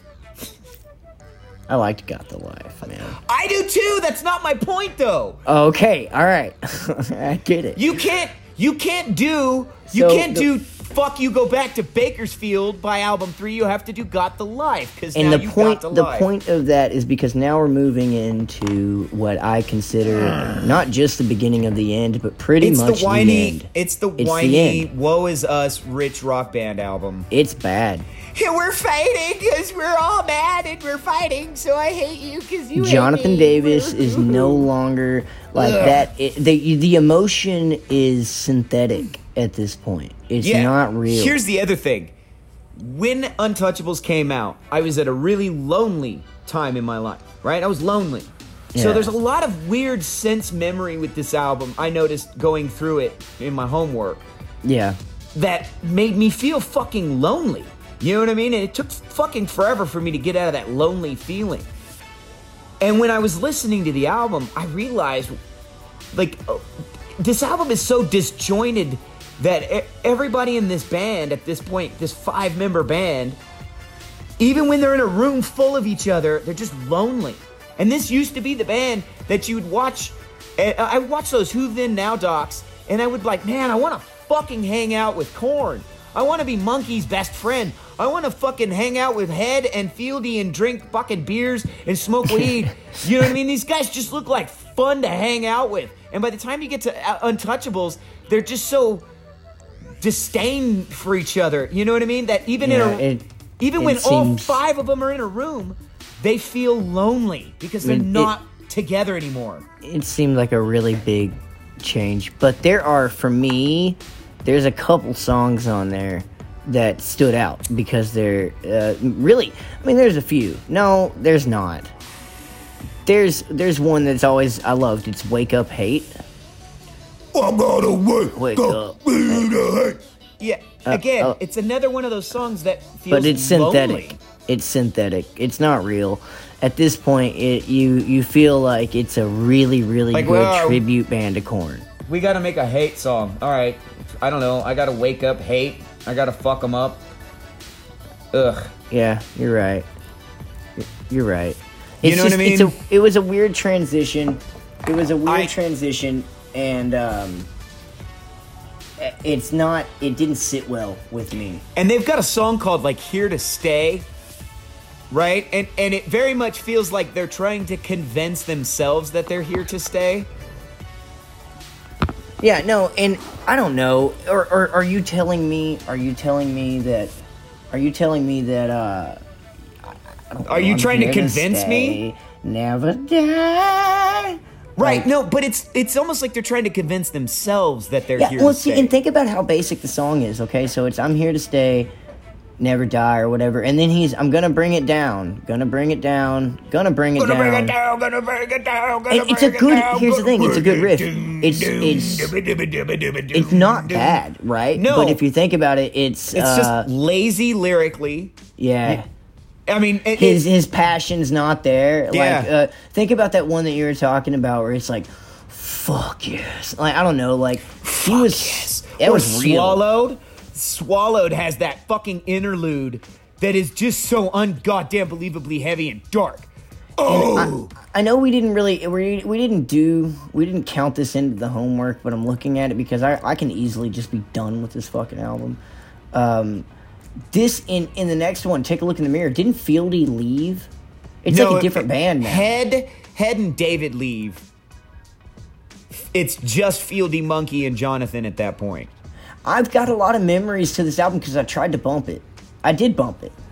No, but listen, like, just real quick on Untouchables. I'm Yeah, looking they're through the it. same album to me, by the way. Take a Look in the Mirror and Untouchables are the same fucking album. to See, me. I think the same way, but not about that album, but about Take a Look in the Mirror and See You on the Other Side feel like the same goddamn album to me. I did listen to that album, didn't I? See You on the Other Side has this opening track called Twisted Transistor, and it's just No, so man. garbage. Yeah, you know what? It is catchy, but so is Nickelback. Yeah, exactly. It's Right. Korn's Nickelback album. It is, dude. It's fucking Korn, and this is. I gave up. This is where I gave up because me too. apparently, and when I'm not. We're definitely not talking about this because I'm not prepared. Everything that happened after that, I don't know anything about. 2007, there's an album called Untitled. There's Yeah. Korn 3. Yeah. There's Korn. Wait, that's Korn 3 again. Path of Totality. The Paradigm Shift. Paradigm yeah. Shift. See You on the Other Side and Take a Look in the Mirror is right where I check out of Korn. Hold on, the Serenity of Suffering, The Now. Nothing. I've never heard any of this. Now, I will tell you this. I have heard nothing about the Nothing, but I will say this about Serenity of Suffering. Yeah. That is an album that if it had came out after Follow the Leader or even before, like between Life is Peachy and Follow the Leader, Yeah. nobody would have thought twice. It is amazing. That is So, the like- best Korn album since Follow the Leader. I'm gonna It is wanna- so fucking good. It is I'm going to want to revisit monstrous. Korn. We're going to know have what to come happened? back to Korn with the second half at the library. We have to. No, we because can't. I haven't can't heard do it. a lot of the second half of the library. But I Well, will you tell you can- this. yeah. You know what happens with Serenity of Suffering? Uh, Because at the end of fucking Untouchables, you lose David. David never comes back. Although, and David talked mad shit about Korn and sued them for royalty issues. And I guess recently, in the last couple of like months or so, he's tried to like reach out to every member and apologize. And he's talked about making a return to Korn, which is fine because their new drummer is whatever. I don't care. I don't even Yeah. know the guy's name. He's just the drummer in Korn. he's You a know what I drummer mean? of Korn, yeah. He probably tells people that at a bar, hey, I'm the drummer for Korn. And they look they're at him like, and they're oh, like, that's cool. oh, that's cool. That's cool, man. Awesome. Do you want me to buy you a beer? Can you buy me a beer? Are you rich or something? Are you rich enough to buy me a beer? Do I'll they buy give you money? one. So what happens is in Serenity of Do Suffering, they give you money? do they give you money? All right, I'm sorry. Go ahead. Go ahead. Steve, do you get asked that at the bars? You go out? I give him. Hey, don't you worry about Steve's money. All right? No, Steve doesn't get money. He's a unpaid intern. Anyway, Serenity of Suffering, Head comes back to the band. Okay. And you know what it is you get a Korn album that feels like fucking Korn, not Korn plus Skrillex, not Korn doing a Korn cover tribute, not Korn playing Nickelback's best hits. Now, I also want to point something out. I like EDM a lot more than Orion does. I enjoy a little dubstep, a little house music, a little fucking... I like that shit, man. Like, especially, like, really heavy, grindy fucking dubstep. I like it a lot. And there are a Skrillex song or two that I'm guilty of, you know, not changing if I hear it, right? But what Korn did with Skrillex, I just did not like. I did not like it at all. I thought it, Can I and I'm say- not trying to hate on EDM. I like dubstep. That's my point. But I still thought it was trash. Can I just say that I don't dislike house, trance, EDM, jungle, fucking dubstep, whatever you want to call it. I don't dislike it. I just don't Yeah, because necessarily you like seek it out. Orgy, and you like fucking Chemical Brothers, and you like fucking I love Prodigy. Prodigy. The Dust yeah. Brothers, fucking who's the other one I'm thinking of? Crystal Method. Crystal Very Method does a 90s song though. with It's very Filter. 90s. Crystal Method does a song with Filter that I fucking love. Trip Like I Do, Oh yeah, I love that song. right? Yeah. I don't necessarily dislike EDM or whatever you want to call it, house, trance, whatever. Yeah, just electric music, man. It's all, you know, I just don't necessarily seek it out as all. fair enough. Fair enough. You know what I mean? So, But it's- back to that Serenity of Suffering. Yeah. is a legitimately good Korn album for the first time since the end of the 90s. It is fucking heavy. It is bassy. It is fucking grindy. It is a lot less playing guitars underwater and a lot more chugging metally fucking guitar riffs. You know what I mean? They re-detuned their guitars again for the first time in like 5 albums. They're like, hey, you remember when we used to play those 7-string guitars tuned off the fucking side of the edge of the world? Yeah, let's do that again. Okay, so on the note of redoing the library, if you were to leave out the EDM albums, would you do it?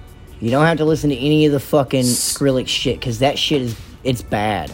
So we're talking about what? Korn 2, Korn 3, See You on the Other Side, Take a Look in the Mirror, Serenity of Suffering, and The Nothing? Yeah. I wouldn't be opposed to it. What I'd much Okay. rather do is Yeah. maybe do just Serenity of Suffering in the second season. I do that. But if we do that, you still got to do the homework. Yes. Okay. Fair Real enough. quick, before we get out, Yeah. we brought up the Crystal Method Filter song, which is on a soundtrack called the Spawn soundtrack from the Spawn movie. I Right? was trying to figure that out. I was wanting to ask you, I'm like, what am I associating that with? You know Like, I'm why try- I couldn't? You know why I couldn't stop thinking about that Crystal Method Filter song? Why? Because you know what else is on that fucking soundtrack? What? One of my favorite Korn songs you'll never hear Korn play live. What? Kick the PA, Korn plus the Dust Brothers. Okay. It is. That's on the Spawn soundtrack? Yeah, it is a funky fucking jam. You should throw that on the playlist. I will. If I can Okay. find it, I will absolutely Okay. throw it in the playlist.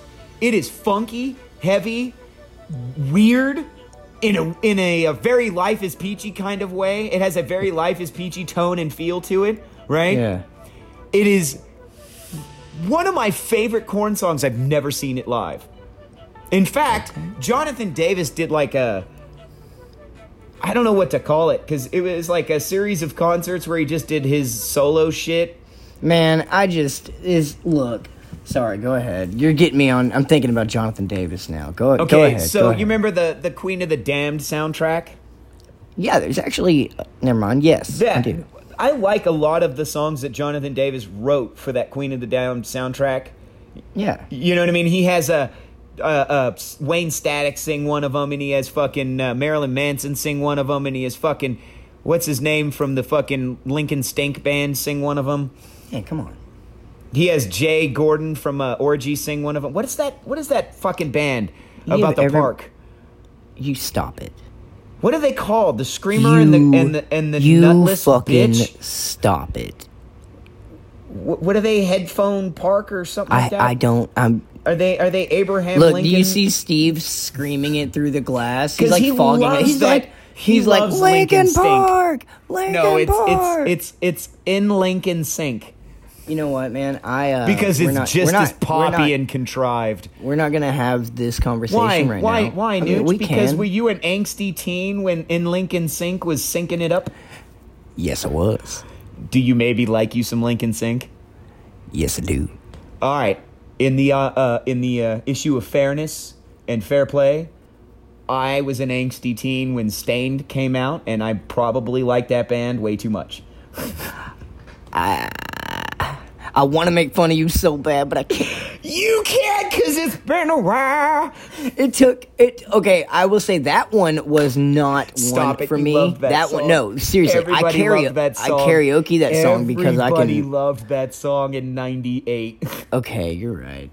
Or 99, or whenever that song came out. I don't care who you are. You fucking liar. You I was liked it. watching Pantera You Guy liked it. singing It's Been a While. I watched Slayer Guy Well, think singing about that. it. Wait. Everybody loved Pause. that song. Pause. Think and about don't how. get me started on the other side with featuring Fred Durst. All he does is I'm loving those ladders. That's all he does in the whole song. He gets a feature. Dick. You also got to think about how many times Pantera Guy. His wife probably has left him, so like he super identifies. So, I Oh, can't yeah, all right, fair stand enough. a brown Well, you know, girl. maybe put the Budweiser down, get off your ass, and Quit, do some quit. fucking housework. Stop. You're right. They can't afford Budweiser. Natty Ice. Steve, I quit. I swear to God, if you say you drink Natty Ice, I'm gonna slap you. All right. Okay. Tristan Well, look. Tristan slapped him for me. Look, the corn library is Thank a you, lot Tristan. deeper than. I hate him. Tristan drinks Arrogant Bastard Ale and will discuss to you the finer points of the depth of an IPA based on the year the hop was grown. I fucking love this man. He sucks. Tristan's favorite gin is my favorite gin. Whatever, dude. All right, so we're gonna revisit corn. We're gonna come back with some kind of stupid fucking discussion piece that won't feature any work by Tristan. We're gonna go back to the flip phone method that Steve was apparently recording us on before this. Tristan during the break told me that the only two Korn albums he's familiar with are the first one and Life is Peachy, because those are the only two that count and the rest of them are non-canonical bullshit. And I So- kind of loved him just a little bit more for that shit. I hate you. No, you don't. Okay. Well, I'm gonna go pop a Valium and drink water and calm down. My blood pressure is rising like quickly. All right, you go do that. I'm going to talk about Orgy, because Orgy was a band that, Korn basically discovered, put them on their label, and fucking, got them going in life. And I dig Orgy. I'm not really going to have a discussion about Orgy. Not yet, at least. Not yet, at least. We'll do it on a different episode. I hate working with advanced listening.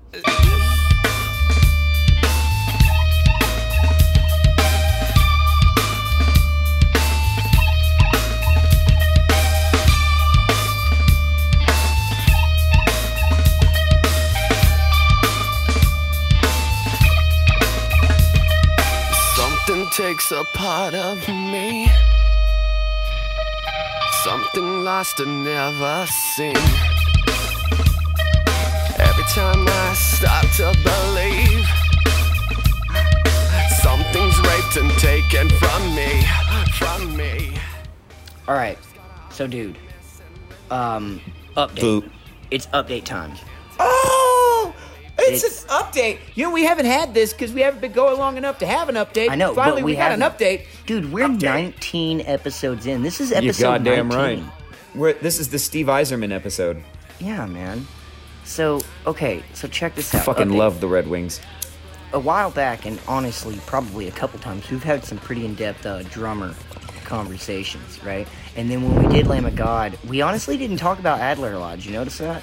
Like, We didn't get talk into my about whole- a lot of the instrumentation aspect of Lamb of God, because There's so much album content. right, but you they know? also do so well as a cohesive unit. You know what I mean? So, Like I've there are got an update. standout members of Slipknot and Mudvayne, but everybody's really good in Lamb of God, and everybody's Yeah, about right. the same level of goodness. So here's the thing. For those that I don't know if you're new to it or whatever, but the story goes, and this is factual, by the way, but here's the update. Story goes, Chris Adler, who is the career-long drummer, the only fucking drummer of Lamb of God, Who takes away the sins of shitty metal? Happy are thee who is called to their mosh pit, for they truly will have eternal neck pains from headbanging. Metal. Okay, so he That ended is- up leaving. That is the official Lamb of God prayer, by the way. I love it. It's official, and I like it. I like official things. So officially, Chris Adler ended up leaving the band. I guess it wasn't announced, but it was more of a hiatus.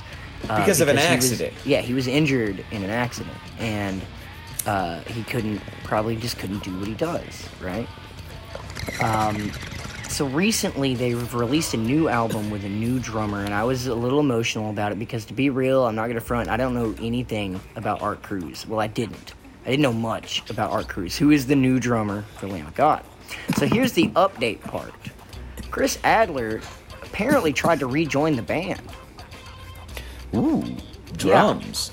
Drum stuff. So Adler tried to come back, and believe it or not, they ended up, I don't know how the conversation went, but he is officially not their drummer anymore. They have chosen to go with Art Cruz.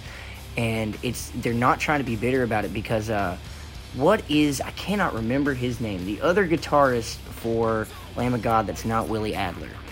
The other guy? I cannot remember his name. If you find it, let me know. But his name is the other guy. the other guy, him and Chris Adler have been friends since they were like 16. You know what I mean? They've grown up together. And he said in an interview, and this is not a direct quote, this is a roundabout. He said in an interview that it's not a dig. It's not meant to be a dig at Chris Adler, but with Art Cruz, it's really organic. Where Chris Adler, believe it or not, every time they're live, he plays to a click.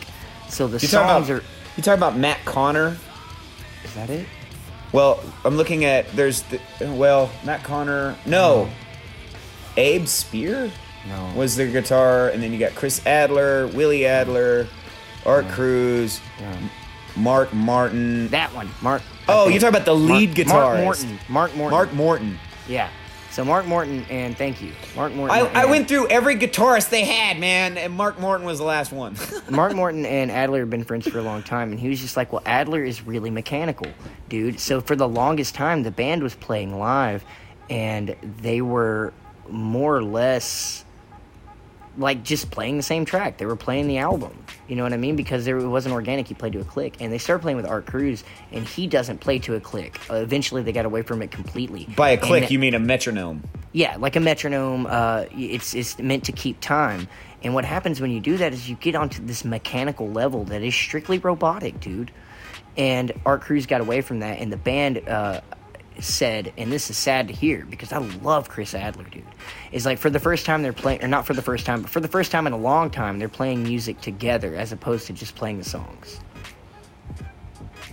I like that they're at a point now where they feel like, okay, we're playing music together again. We're not just like replaying our songs again. You know what I mean? Yeah. It's unfortunate that Chris Adler is so metronomic that he... Did I just make up a word, by the way? Yeah, you did, but it's good. We feel you.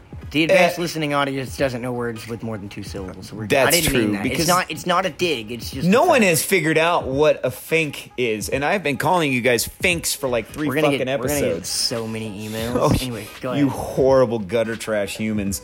Anyway, he's so metronomic that for them to get away from that and have somebody who's a little more improvisational and enjoy music again, that's awesome to hear. It's just unfortunate that Chris Adler can't be a part of Lamb of God because of the new direction.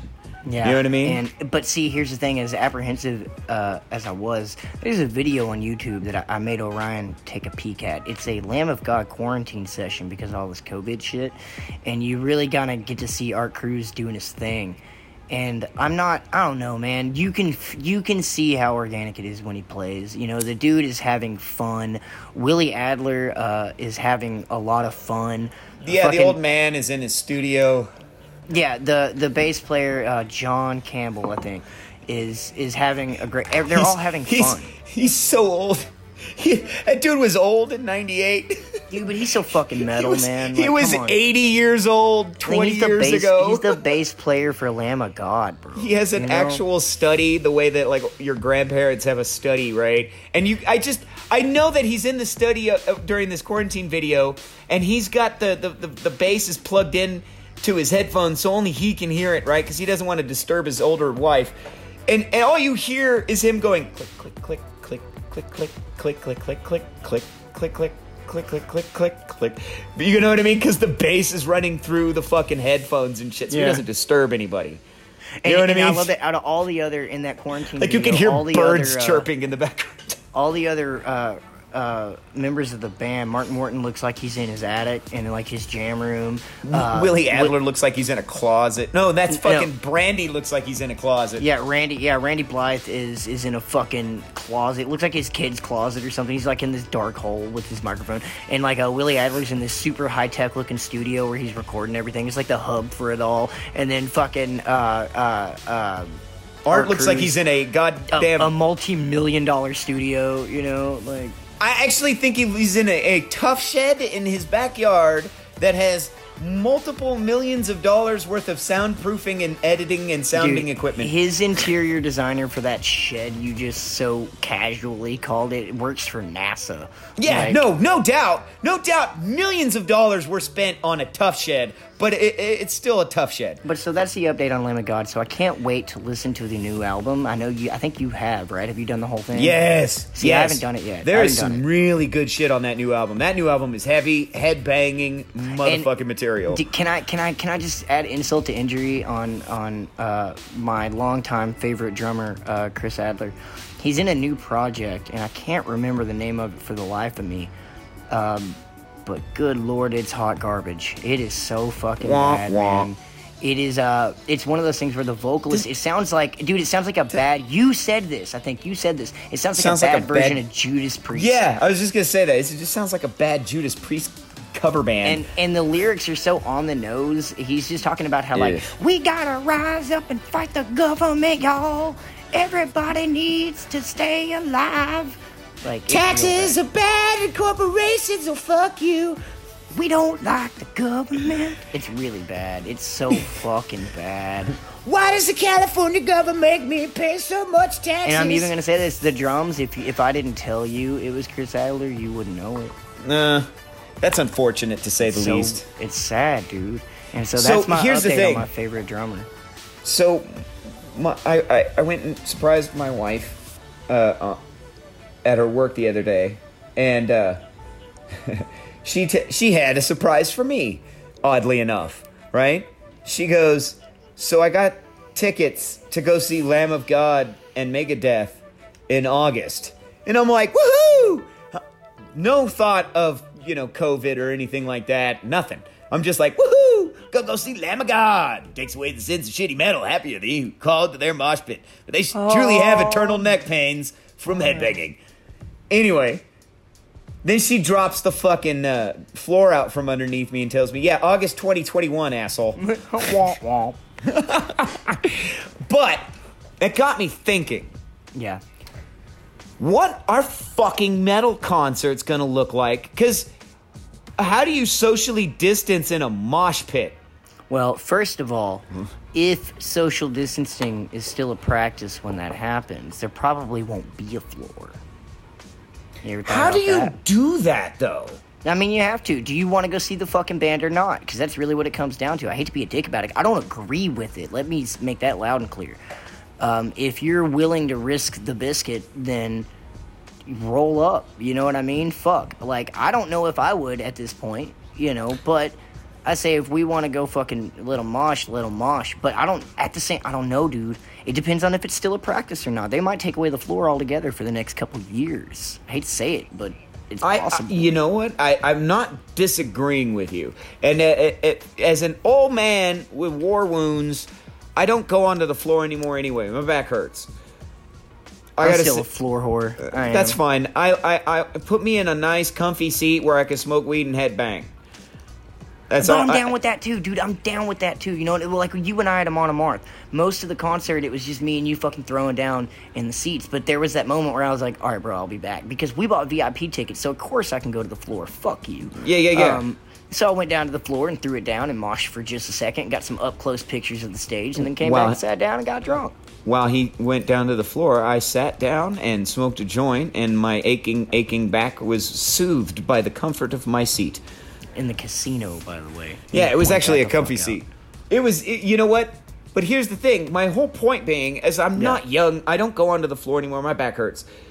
But I have a real tough time with the idea of no moshing at a fucking metal show. Yeah. I mean, there's a place in the Bay Area called... I would literally, end up, reaching over and, while I'm throwing down in my seat, slapping the person next to me, come on, do you feel it? Do you fucking feel it?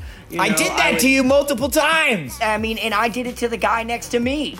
Yeah. that dude that was sitting down at the end of the row, there weren't many people in our VIP seats. There was this guy the guy who... I kept running down there to him and just headbanging in his fucking face. There was one point there in the opening acts where this guy this was his song. Clearly, he knew every word. He knew every lyric, every word. every guitar slide, every break, knew it by heart. And This he was- didn't move a lot. He sat down the whole time. You know? Clearly, this was his jam, though, right? And Nooch is like, dude, this is his song. And we reckon, like, yeah, dude, get it. This is your jam. You're getting it, right? We're getting it with you. Right. We were having a lot more fun watching him enjoy this song than we were enjoying the song. Fast forward to later on in the night, and the main act comes out. Amon Amarth comes out, right? Halfway through the Amon Amarth set, Nooch looks at me and goes, oh, these are all your songs, huh? You are like that guy was with that one song, with every single song they've played. And I'm like, yep, this is my band. I fucking love that band live. I made that guy party with us. Yeah, it was cool. It was obnoxious, but you could tell he was into it. Because, like, whenever we left, he fist bumped us and stuff, so I know I might have got on his nerves, but every now and then I would just sprint down the aisle over to his seat and just be like, come on,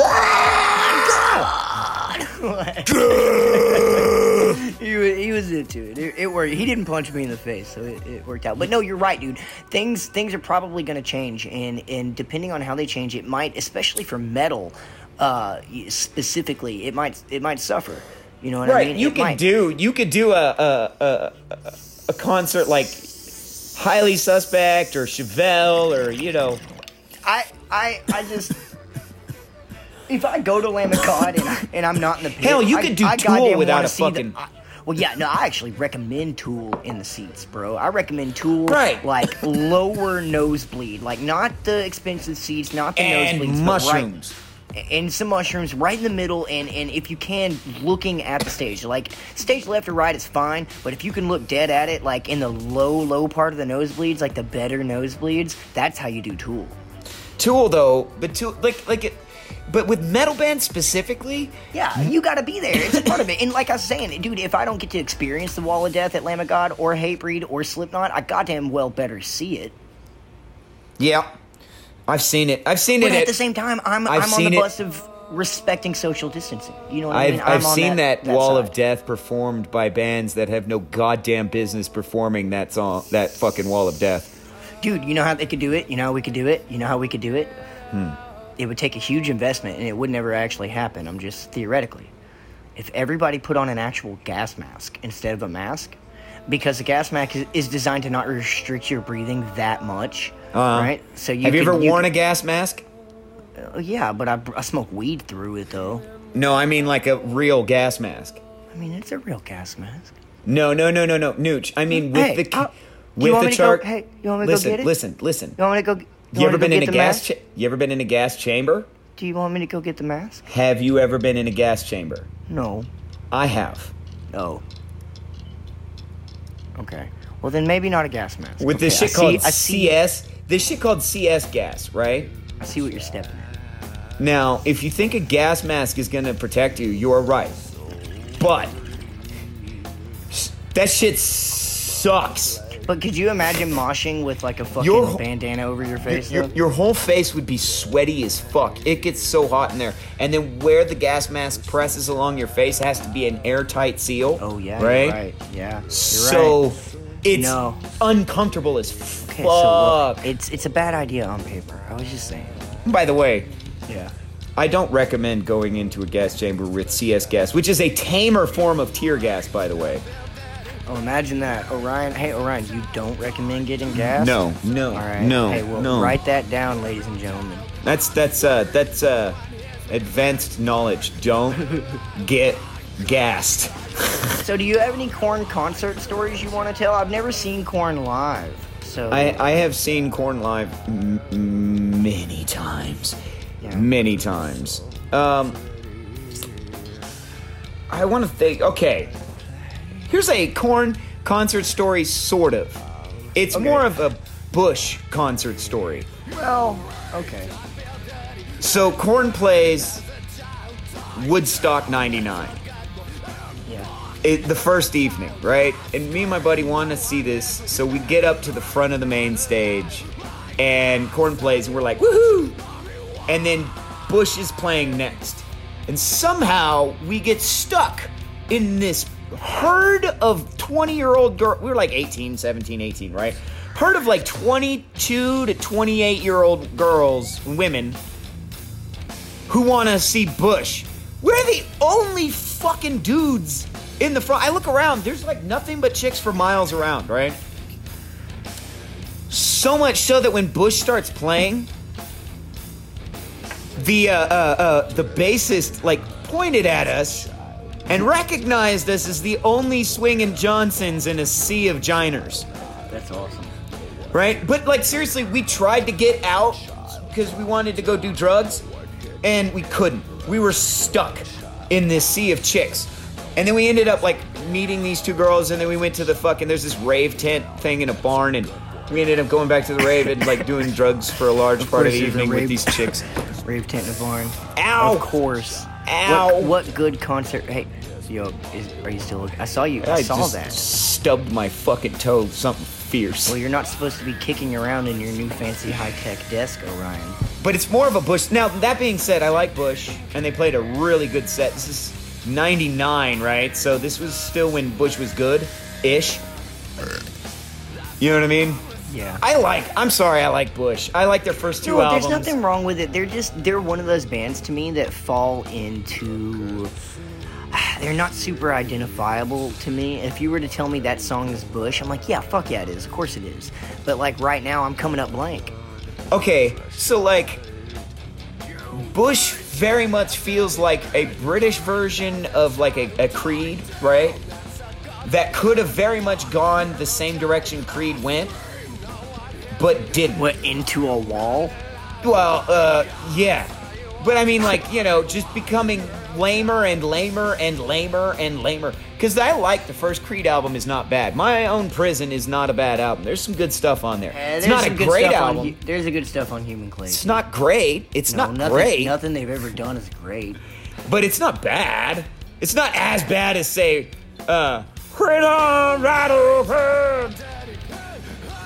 Fair enough. Well, see, I think that doing that vocal style after the mid-90s is cheating, because I think the worst vocalist can do that and sound decent. Anybody can do that and sound especially decent. Especially if you process it a little bit. Like, I used to make fun of Metallica as a kid, but what I didn't realize is that making fun of Metallica will teach you how to sing Metallica. Yeah, that's true. It's true. But like, dude. but with Bush, you've got songs like Mouth, off the second album. Bush. Oh, see, I told you if you did that, I fucking love that song, dude. Right, it's a good song. I love that song. You've got like Glycerin, Alien off 16 Stones, fucking the weirdest little song. I want to act like I Come don't Down, like Little Glycerin. Things. I don't want to come back down from this Right? cloud. That's a good song, dude. Taking all this Fuck, you're right. time. I love Bush. You You're do right. love Bush. You I just love didn't Bush. know it. Yeah, I didn't know it. I love You know, Bush. like Little Things and Come Down and fucking yeah, dude. all the little things. And then what's their first big hit? Something about fly to Los Angeles, find my asshole brother. Yeah. Should I should I find another lover? There's no No sex in your secret, no violence. violence. Yeah, There's dude. no sex in your That's a good violence. song. Right, I'm saying. First two Bush albums are really Wait, good. why are we talking about Bush? How did we even get I here? don't know. Because I Okay. saw Bush live once at the show. Oh, yeah. But Dude. yeah, like I like Bush. I do. Granted, after the second album, they start to lose me a little bit.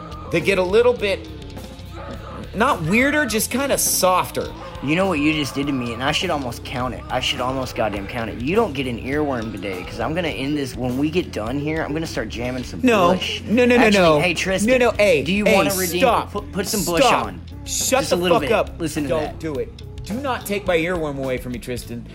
You know what? I see what you're doing. Because you know what I was going to pick as an earworm, and in an attempt to subvent and circumvent my goodness, you're like, no, you should just have to do Bush. Push is what you get now, bitch.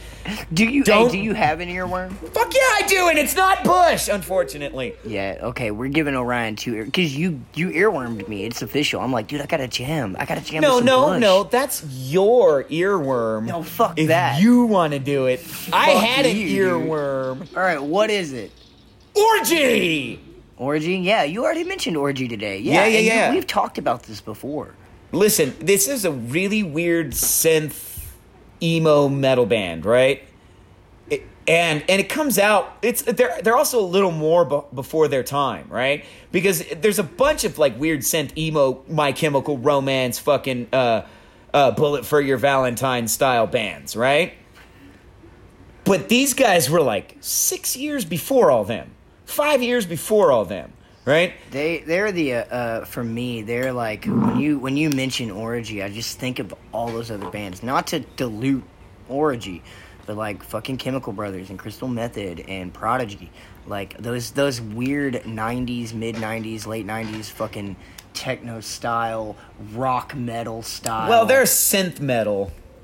But it's still what's cool It's not about techno. It is It's not techno metal or like EDM metal like but you it's thinking. intense. It's Yeah, intense. it's this weird like, and it's super hypersexual too, right? There's a lot of innuendo. There's a lot of like sexuality. Prodigy did a lot of that. You know what I mean? There's a lot of that like, you know, hypersexuality to their music. Because they're a band called fucking Orgy. And if you think that you're not going to get some X-rated shit from a band called Orgy, you're retarded and not paying attention. Fair enough. But specifically, a couple of songs off their second album, Vapor Transmission. EVA, or Eva, right? Which is, again, just this really groovy synth metal fucking emo shit, right? And then there's another one called Recreation, which is about like the idea of creating or recreating a new religion. Okay. You know what I mean? It's the idea of like, okay, we're going to take an existing religion and kind of repurpose and recreate it to suit our needs, because at the time when this album comes out, there's a lot of just like ignorant dummies being led around by, you know, televangelists. All right. I dig it. I got one. Can I tell you? Do you want it? I want it. Okay, cool. Give it. It's a band. It is a really underground band called 1 Minute Silence. And I fucking love this band. That's a profound name. I love. Well, see, what's really cool. It's really funny that you look. 1 Minute Silence is actually the dude that writes the lyrics of the frontman for him. He's got like a some kind of degree in psychology or some shit like that. And like I don't know. He's a really smart guy. Is what I'm getting at. But there's two songs. I mean, I want you to listen to all of it. Okay, Alfredo. Okay. I want you to listen to a lot of it. Smart. Stop it. That's Steve's looking at me in the booth. He's like, "Are you making fun of me?" Yes, Fredo. I'm smart. Go ahead. One of the songs is called "Holy Man," and it's I don't know. It's really good, but it's almost more of a I don't know. Fuck. I don't even know how to explain it. I just know that it's incredible. The other ones that I would drop is, I think it's called 16 Stone Pig. By the way, they're very British. Oh, they sound British. They're incredibly British. Well, the second you said 16 Stone, because that's like it's the same thing. The Bush has an album called 16 Stone, and everybody thinks it's about, 16 stones. But no, it's a weight. Yeah, it's a weight. The song's called 16 Stone Pig, and it's so fucking out of the box and experimental and still brutal, and it builds a mood, and it's really intense. Like, honestly, I could probably take that song to the gym and throw it on repeat and like end up being fucking super weird short buff guy. Interesting. So yeah, no, that's mine. That's mine. I want to find a couple songs on. I don't know if it's on Spotify though. That's the part that worries me. Well, here's the thing. I got a bonus earworm for you. The Yeah. Meat Puppets, their second album. Yeah. Like, I recently started listening to it again. It's the Meat Puppets' second album is the album that Nirvana covers like 2 or 3 songs off of in the Unplugged album. Yeah. Do you know what I'm talking about? Which is a great. Of course I do, because he even tells Right. you it's a Meat Puppet song when he gets done. Yeah. But like, so I watched like the Nirvana Unplugged, like watched it recently, right? And I was like, oh yeah, and then went back and started listening to the Meat Puppets, and I forgot the Meat Puppets were really fucking crazy, weird, and good. Okay. Hey, I've like crazy got- weird. I think I've got it. Yeah, I do.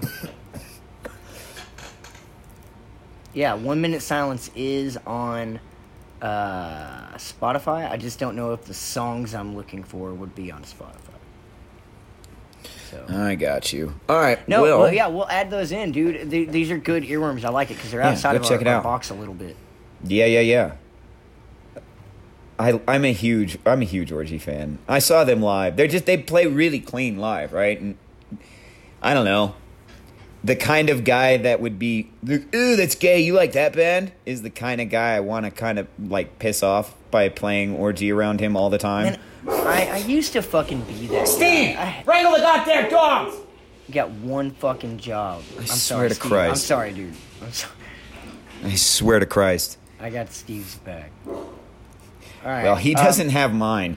So, Tristan anything you want to add on Korn before we Steve? Come on, man.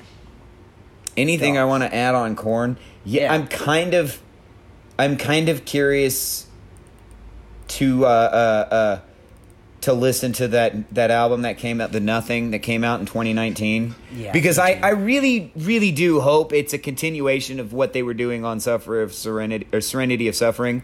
Because I like that album. I think it's a fucking heavy, good Korn album. So I almost got like, I'm excited. I'm going to actually, I think that's what I'm going to end up doing after we're done recording here today and everybody gets the fuck out of my house, is I'm going to use this giant stereo system that Elon paid for to listen to The Nothing. All right. Actually, I want you to keep me updated on that. So one more thing I want to drop before we bounce. I at least want to mention it. I was going to try to go into a whole thing, but it's pretty easy to sum up. We are approaching the end of season 1. As you've noticed, there's been some kind of dramatic changes when it comes to the audio quality. And we've only got a couple bands left, and we're going to start doing season 2. Season 2, the format's going to change a little bit, but I think you guys will like it. Listen, we'll be able to get, 'cause it we doesn't realize matter. We'll never You be guys able to can get go enough fuck yourselves. No. This is what you get now because love it is decided. You'll love it. I don't care if they love it. They'll they don't matter. Love it. Tristan and I agree that they you don't and matter. fucking Tristan can fucking go camp on island. Go fuck yourself. And you know what? We would barbecue tri-tip and drink arrogant bastard I ales and don't laugh give at a you peasants. Fuck me And you know what else? By the way, the reason me and Tristan get along so well is because the two of us sat here for about an hour trying to come up with more eclectic and interesting way of calling you fucks peasants. Wow. What a waste of time. You are the untouchables who refuse to advance your listening.